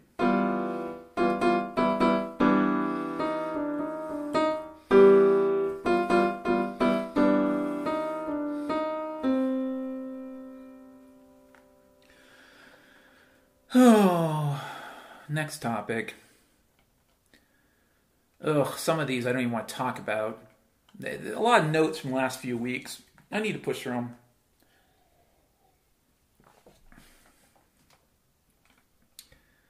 I was going to talk about getting the vaccine, which I haven't gotten, and I don't care if you have. As a Christian, I don't think the vaccine is the quote-unquote mark of the beast. I think it might be the first step if we're in tribulation. I don't think it is. I think it could be a way to kill people, but it also could be just another big psyop, and I really don't know yet.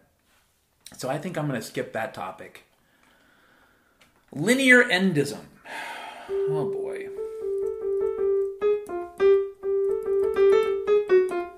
So the elite in this country want you to believe in something called linear endism. And it really is just a refinement of the progress theory.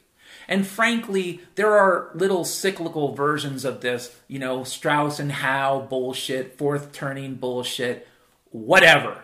Here's what I'm going to tell you, brothers and sisters.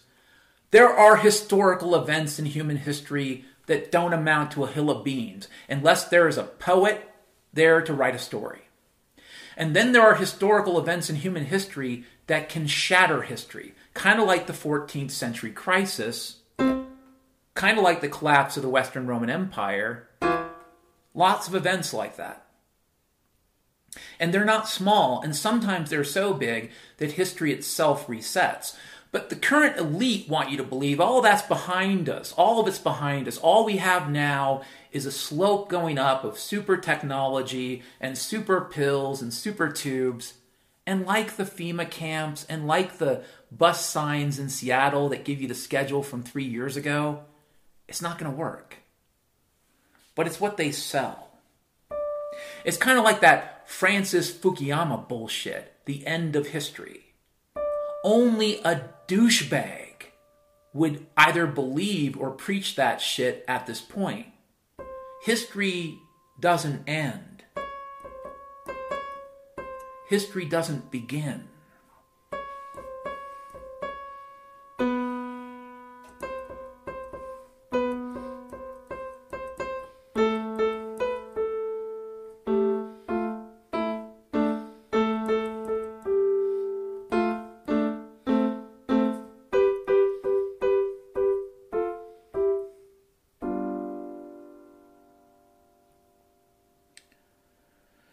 I don't want to spend time on Francis Fukuyama and endism because it's a load of bullshit. History hasn't ended. Believe me, a lot of people are about to get an education on this. History hasn't ended. History hasn't begun. History is what it is. If you're a Christian, you may believe in the concept of the epic between, really being kicked out of Eden and the end times. And if you do believe in that whole period of time, that complete Judeo-Christian arc, and there's a lot of little sub-arcs in there, again, dispensational theory aside, the Judeo-Christian cosmology does believe in an end. But it really is more than just the end of history. In some ways, it's about the end of everything that's about this world. Which means everything in the book of Ecclesiastes eventually ends. Yeah, it is what it is until then, but it does end. That's not what the elite talk about, though. The elite talk about the impossible to stop super future, and because they're good grifters and because Hollywood is on their side, people believe it. They eat it up. Eventually, when they can't eat, they'll stop listening. That's going to be a funny day for a lot of people.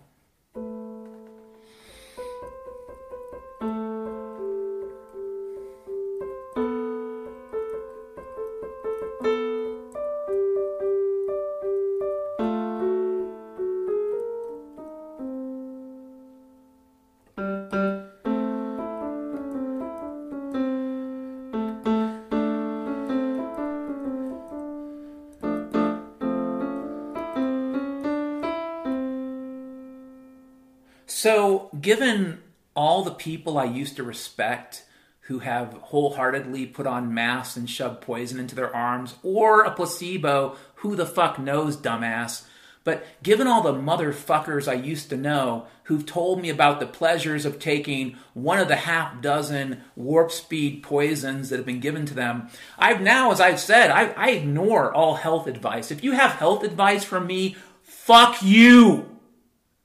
2021, don't give me any. If there's a kind Lord in heaven, I'll just stroke out in the night, fuck you. But I'm thinking about smoking cigarettes again.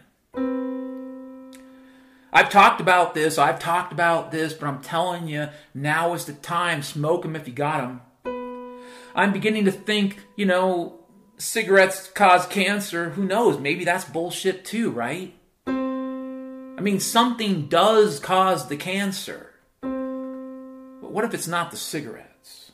Oh, but the government and the scientists, they wouldn't ever, lie to us.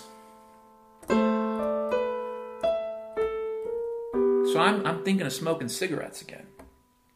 I really am. The problem with cigarettes for me is that it takes a couple weeks for them to really be tasty.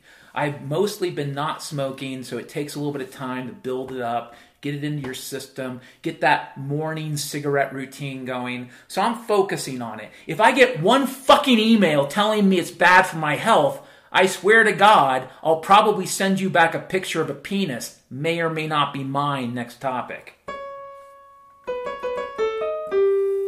Next topic. Oh, a YouTube video. I don't want to talk about film direct. You know what? We're done with that next topic. Full faith and credit. Full faith and credit.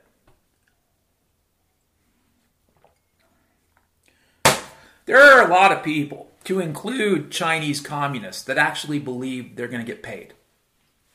I mean, listen, I don't like the Chinese government any more than I like my own. But if you want any advice, Chi-Coms, you need to dump all the treasuries as soon as possible. But what I'm thinking is the Chinese communists are probably just as much owned by the deep state as the Soviets were. And in that scenario, when I'm talking to the Chi-Coms, I'm really just talking to the fucking CIA. So no, fuck you. But anywho, imagine somebody thinking they're going to get paid back from the U.S. government, but then something happens on your way home from that meeting. Breaking news. Breaking news. An old Indian chief has awakened from eternal sleep. Breaking news. Breaking news, human race. The old Indian chief has awoken from the eternal sleep to explain to Chi-Coms and people with 401ks and pension funds and the CalPERS nonsense. The old Indian chief has rose from the grave to tell you about how the U.S. government honors its commitments. Believe me, please, Mr. and Mrs. Oh, but I did everything I was told. Why don't you consult the old Indian chief? Why don't you consult the shaman on the res and ask that person how the United States government honors its commitments? That's a nice conversation. And then you need to tell them, but I served in the military. Yeah? Fucker, can I tell you about the 37 millimeter Hotchkiss cannons at Wounded Knee? And they were mostly used on men, women, and children. Honor your commitments. Yeah, can I tell you about Tuskegee or about illegal radiological experimentation? Honor your fucking commitments. We already talked about the Marshall Islander bullshit. Honor your commitments. Full faith and credit.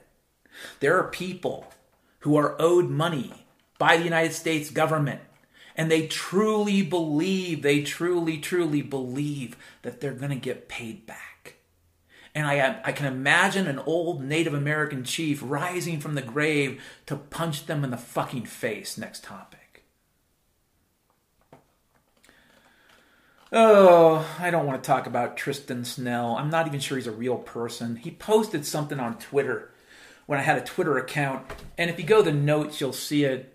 He says, you don't know what's in Tylenol. You don't know what's in Coca-Cola. You don't know what's in a hamburger.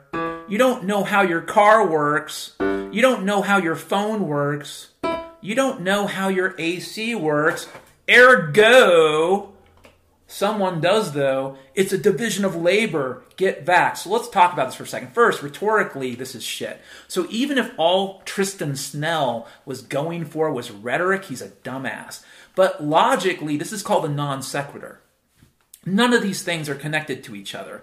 Even if you assume you don't know what's in Tylenol, how the fuck does that mean you should get the vaccination? Really? You don't know what's in Tylenol, so why don't you pick up that scary dude who's been leering at you, and give him a ride home at midnight? You don't know what's in Tylenol, so why don't you just, go to the fucking open market in Hong Kong and eat some fucking bat? Because you don't know what's in Tylenol. Get vaxxed. What a fucking dumbass. Anywho, I don't care. A lot of these social media people are not real, just like Tristan. And even if they are real, they're total pieces of shit. Next topic. So before I left Seattle, and I brought this up again, I had dinner with a person that used to be like someone I knew, a friend, whatever you want to call that. A person I had a relationship with, probably a pretty shitty one. This friend connected the death of their friend who was 50 to the fact that I believe, and I still believe, that COVID is a psyop. It's mostly bullshit. I gotta say, if you want to guarantee that a person is never gonna fucking sit down at a table with you again, connect an irrational murder like Tristan Snell to not knowing what's in Tylenol. Do that. Because I can guarantee a guy like me is never gonna see you again. Talk to you again, ever. Here's what I'll tell you as someone who's worked around hospitals. If you have a loved one that the hospital said died of Rona, investigate. If you had a kid that the hospital said died of Rona, investigate.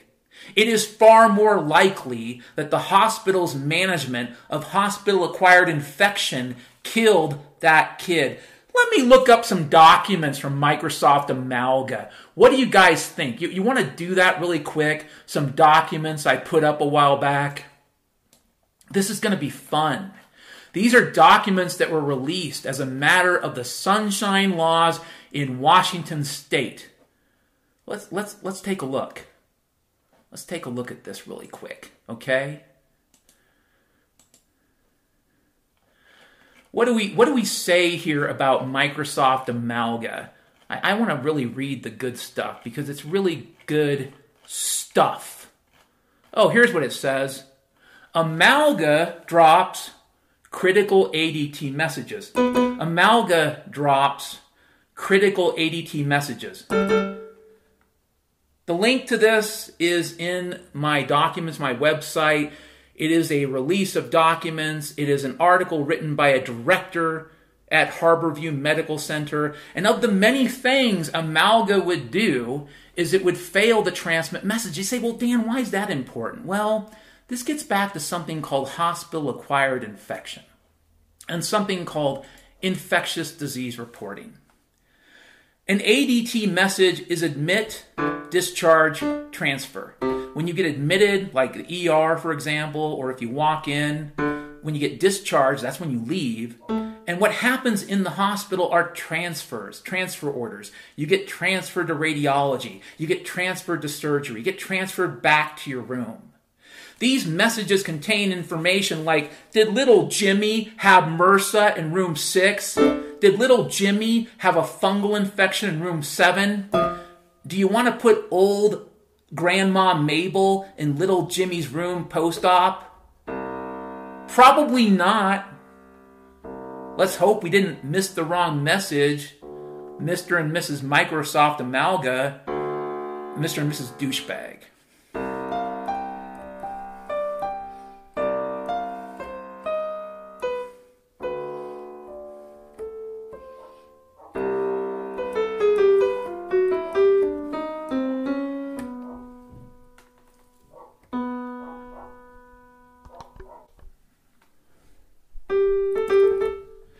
I don't know.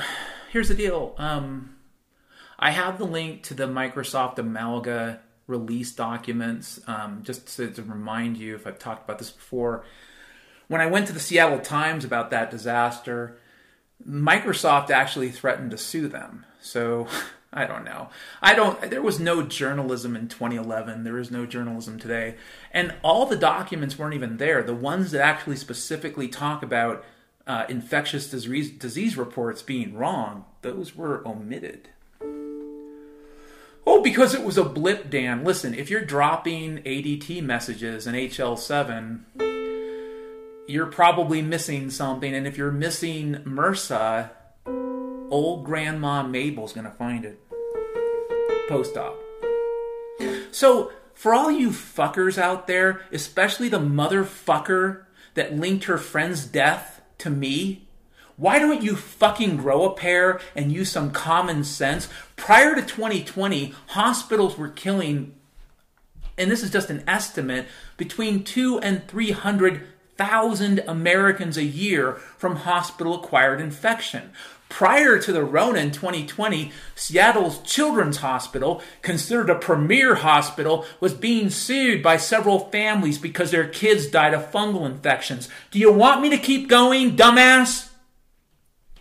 You want to complain about the Rona, the people not getting vaccinated? Why don't you investigate the hospitals? Why don't you sue them and find out the truth? Believe me, you sue some of those administrative turds. I know them. I met them. They're cowards. They'll squeal. But you don't want to know the truth because it's better to go to sleep at night believing a lie that'll make you feel better. Your linear endism can end when everyone's vaccinated. You got a rude awakening coming, sister. You have a rude awakening right down the road. Fuck you. You would go to a person you know and link them to that, but you would never investigate the hospital. Fuck you. You would go to a person you know and link them to that, but you'd never investigate Big Pharma. Fuck you. Is it clear? If you're listening, you're not. But if you are, fuck you. Dumbass. End your master's in public administration, which of all the shitty waste of time, almost as much a waste of time as my master's in history. Fuck you. Next topic.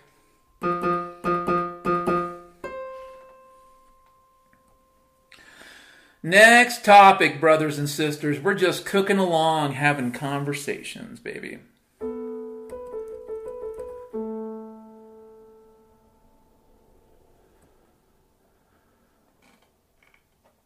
Oh, you know, it's funny.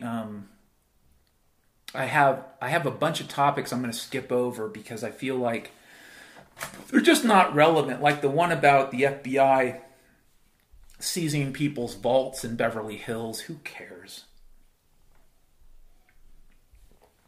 If you did not know what was going on after what happened in Cyprus, and I think it was 2013, where lots of people's money was just stolen, and I think that was one of their little crooked experiments.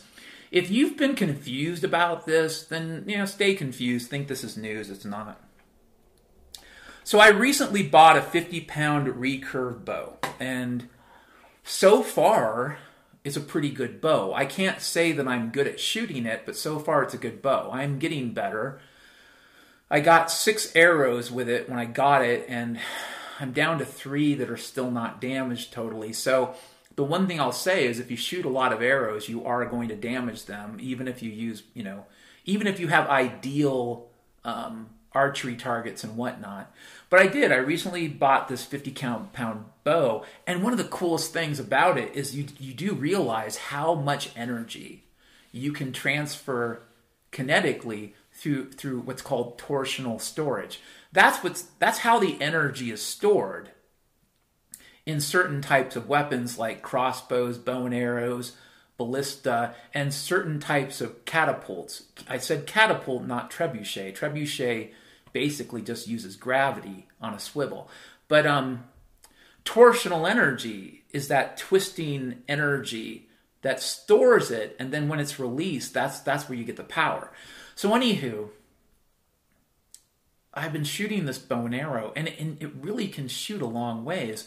And I was thinking, if you were just messed up in the head and you completely, blew a gasket, I could imagine sitting in the backyard with a 6-pack of beer and just firing these things at like a 45-degree angle in random directions. If you live in a tight neighborhood and the buildings aren't too high, you never know where in that neighborhood that arrow's going to land. And I call it the arrow of Damocles. It's a drunken arrow, and it's heading right for you.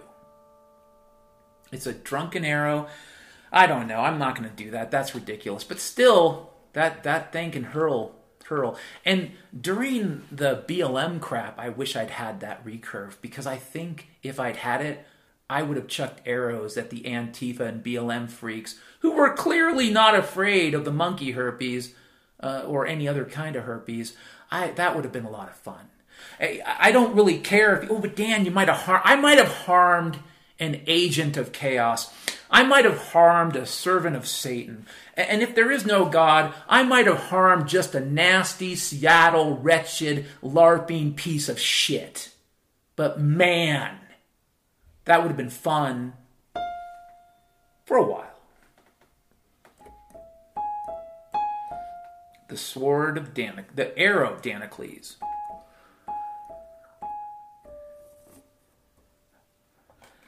Oh, I don't want to talk about the COVID lie anymore. Overestimating the enemy. You know, a lot of people talk about underestimating the enemy, and that's bad. But sometimes overestimating is worse, kind of like McClellan during the siege of Richmond. There are times when you make out your enemy to be far more dangerous and far more powerful than your enemy actually is, and in the process, you lose. You might not lose the war, but you end up losing battles, and maybe you do lose the war. So I do think underestimating your opponent is bad, but I also think overestimating your opponent could be as bad or worse. It can lead to a kind of paralysis.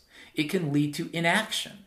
If people believe there are giant Prussian cannon outside of Richmond and don't have the courage to find out it's just logs painted black, that's bad. Next topic. Yes, indeed, we're cooking through the last few weeks of notes here, and this great, brothers and sisters, I don't know. Christmas is canceled.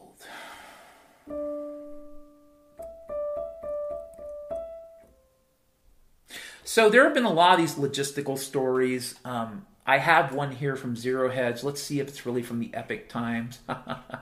No, this one's from Zero Hedge. And this comes from September the 26th, about a month ago. Written by the, nom de plume Tyler Durden. Who the fuck knows which Izvestia Sovietological author wrote this? Headline, UK, that's the United Kingdom to you that went to the cartoon school. UK has 10 days to save Christmas. Retail sector warns. Wow, 10 days to save Christmas. I'm not going to read this whole story, but this is another one of those logistics stories. There's not enough logistics.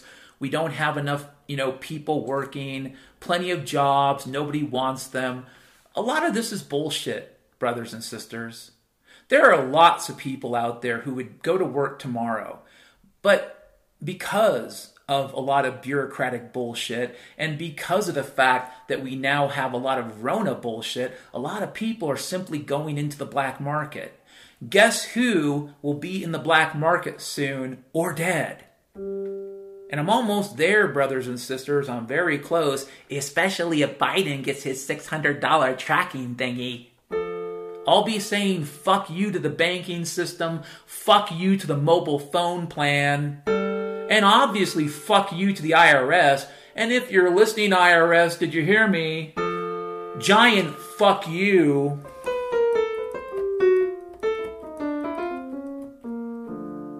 Fuck you.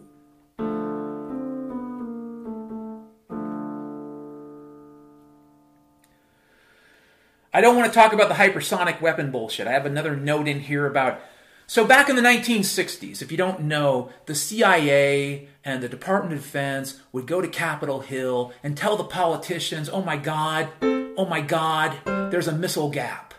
Oh my God, we got to build more missiles and more nukes. Now, of course, you should know already, spoiler alert, this was bullshit.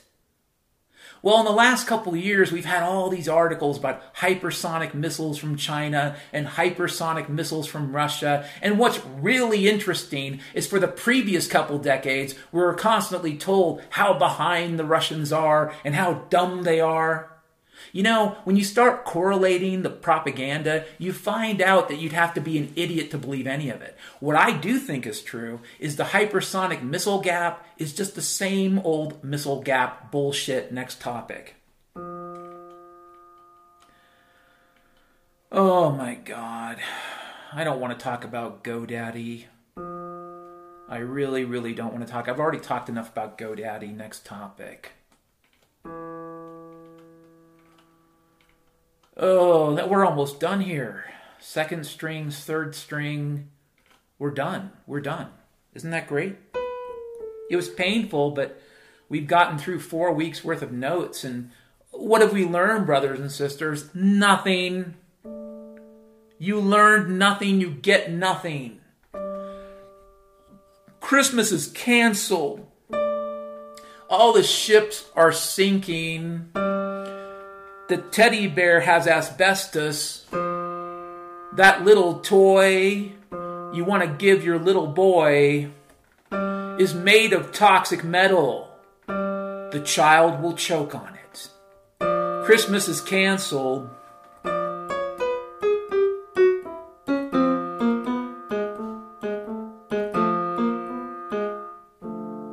Christmas is canceled, brothers and sisters.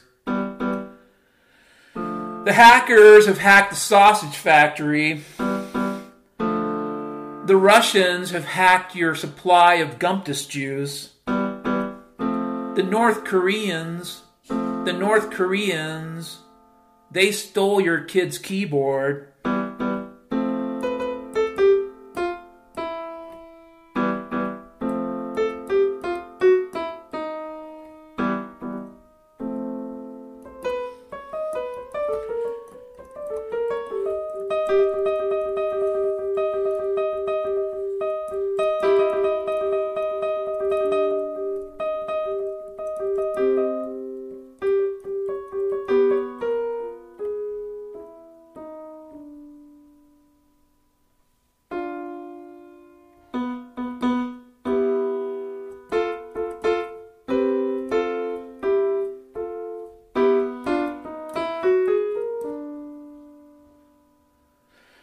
Yeah, that's it. It's possible that in the next few weeks, depending upon what happens at GoDaddy, it kind of looks right now, I'm going to have to do a bunch of work to eliminate possibilities, but it's possible in the next few weeks that the internet presence I have of the podcast will be gone. And I don't know how many people give a fuck.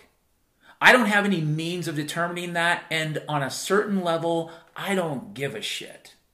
If I get concerned about podcasts in 2021, like not having one is a big deal, then I have a mental issue.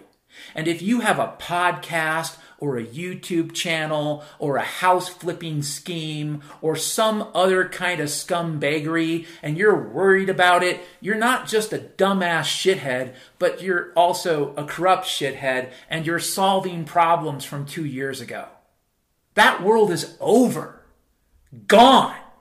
I don't know what's coming. I know what's not coming. I'm pretty certain I can eliminate what Izvestia and Pravda are telling me, but that other world is gone. And if you keep longing after it, you'll be dead. If you think you can vote your way back to it, you're going to be dead.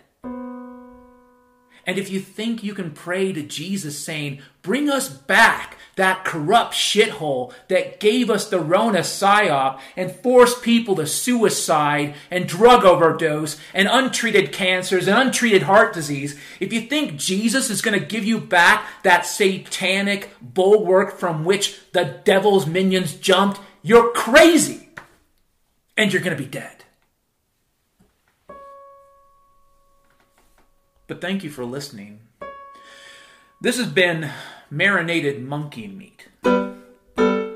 It's tasty for you. It's tasty for me. The Japanese love it, along with their underwear dispensers used. You too can raise rabbit and sell it as marinated monkey meat.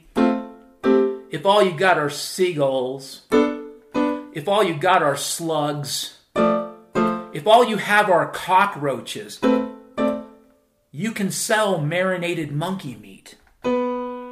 If you got a cat, a bad cat, maybe it has diabetes, maybe it's got some tumors.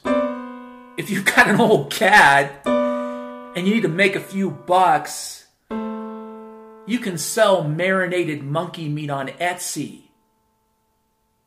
And you can have a merry fucking Christmas pretty soon, right?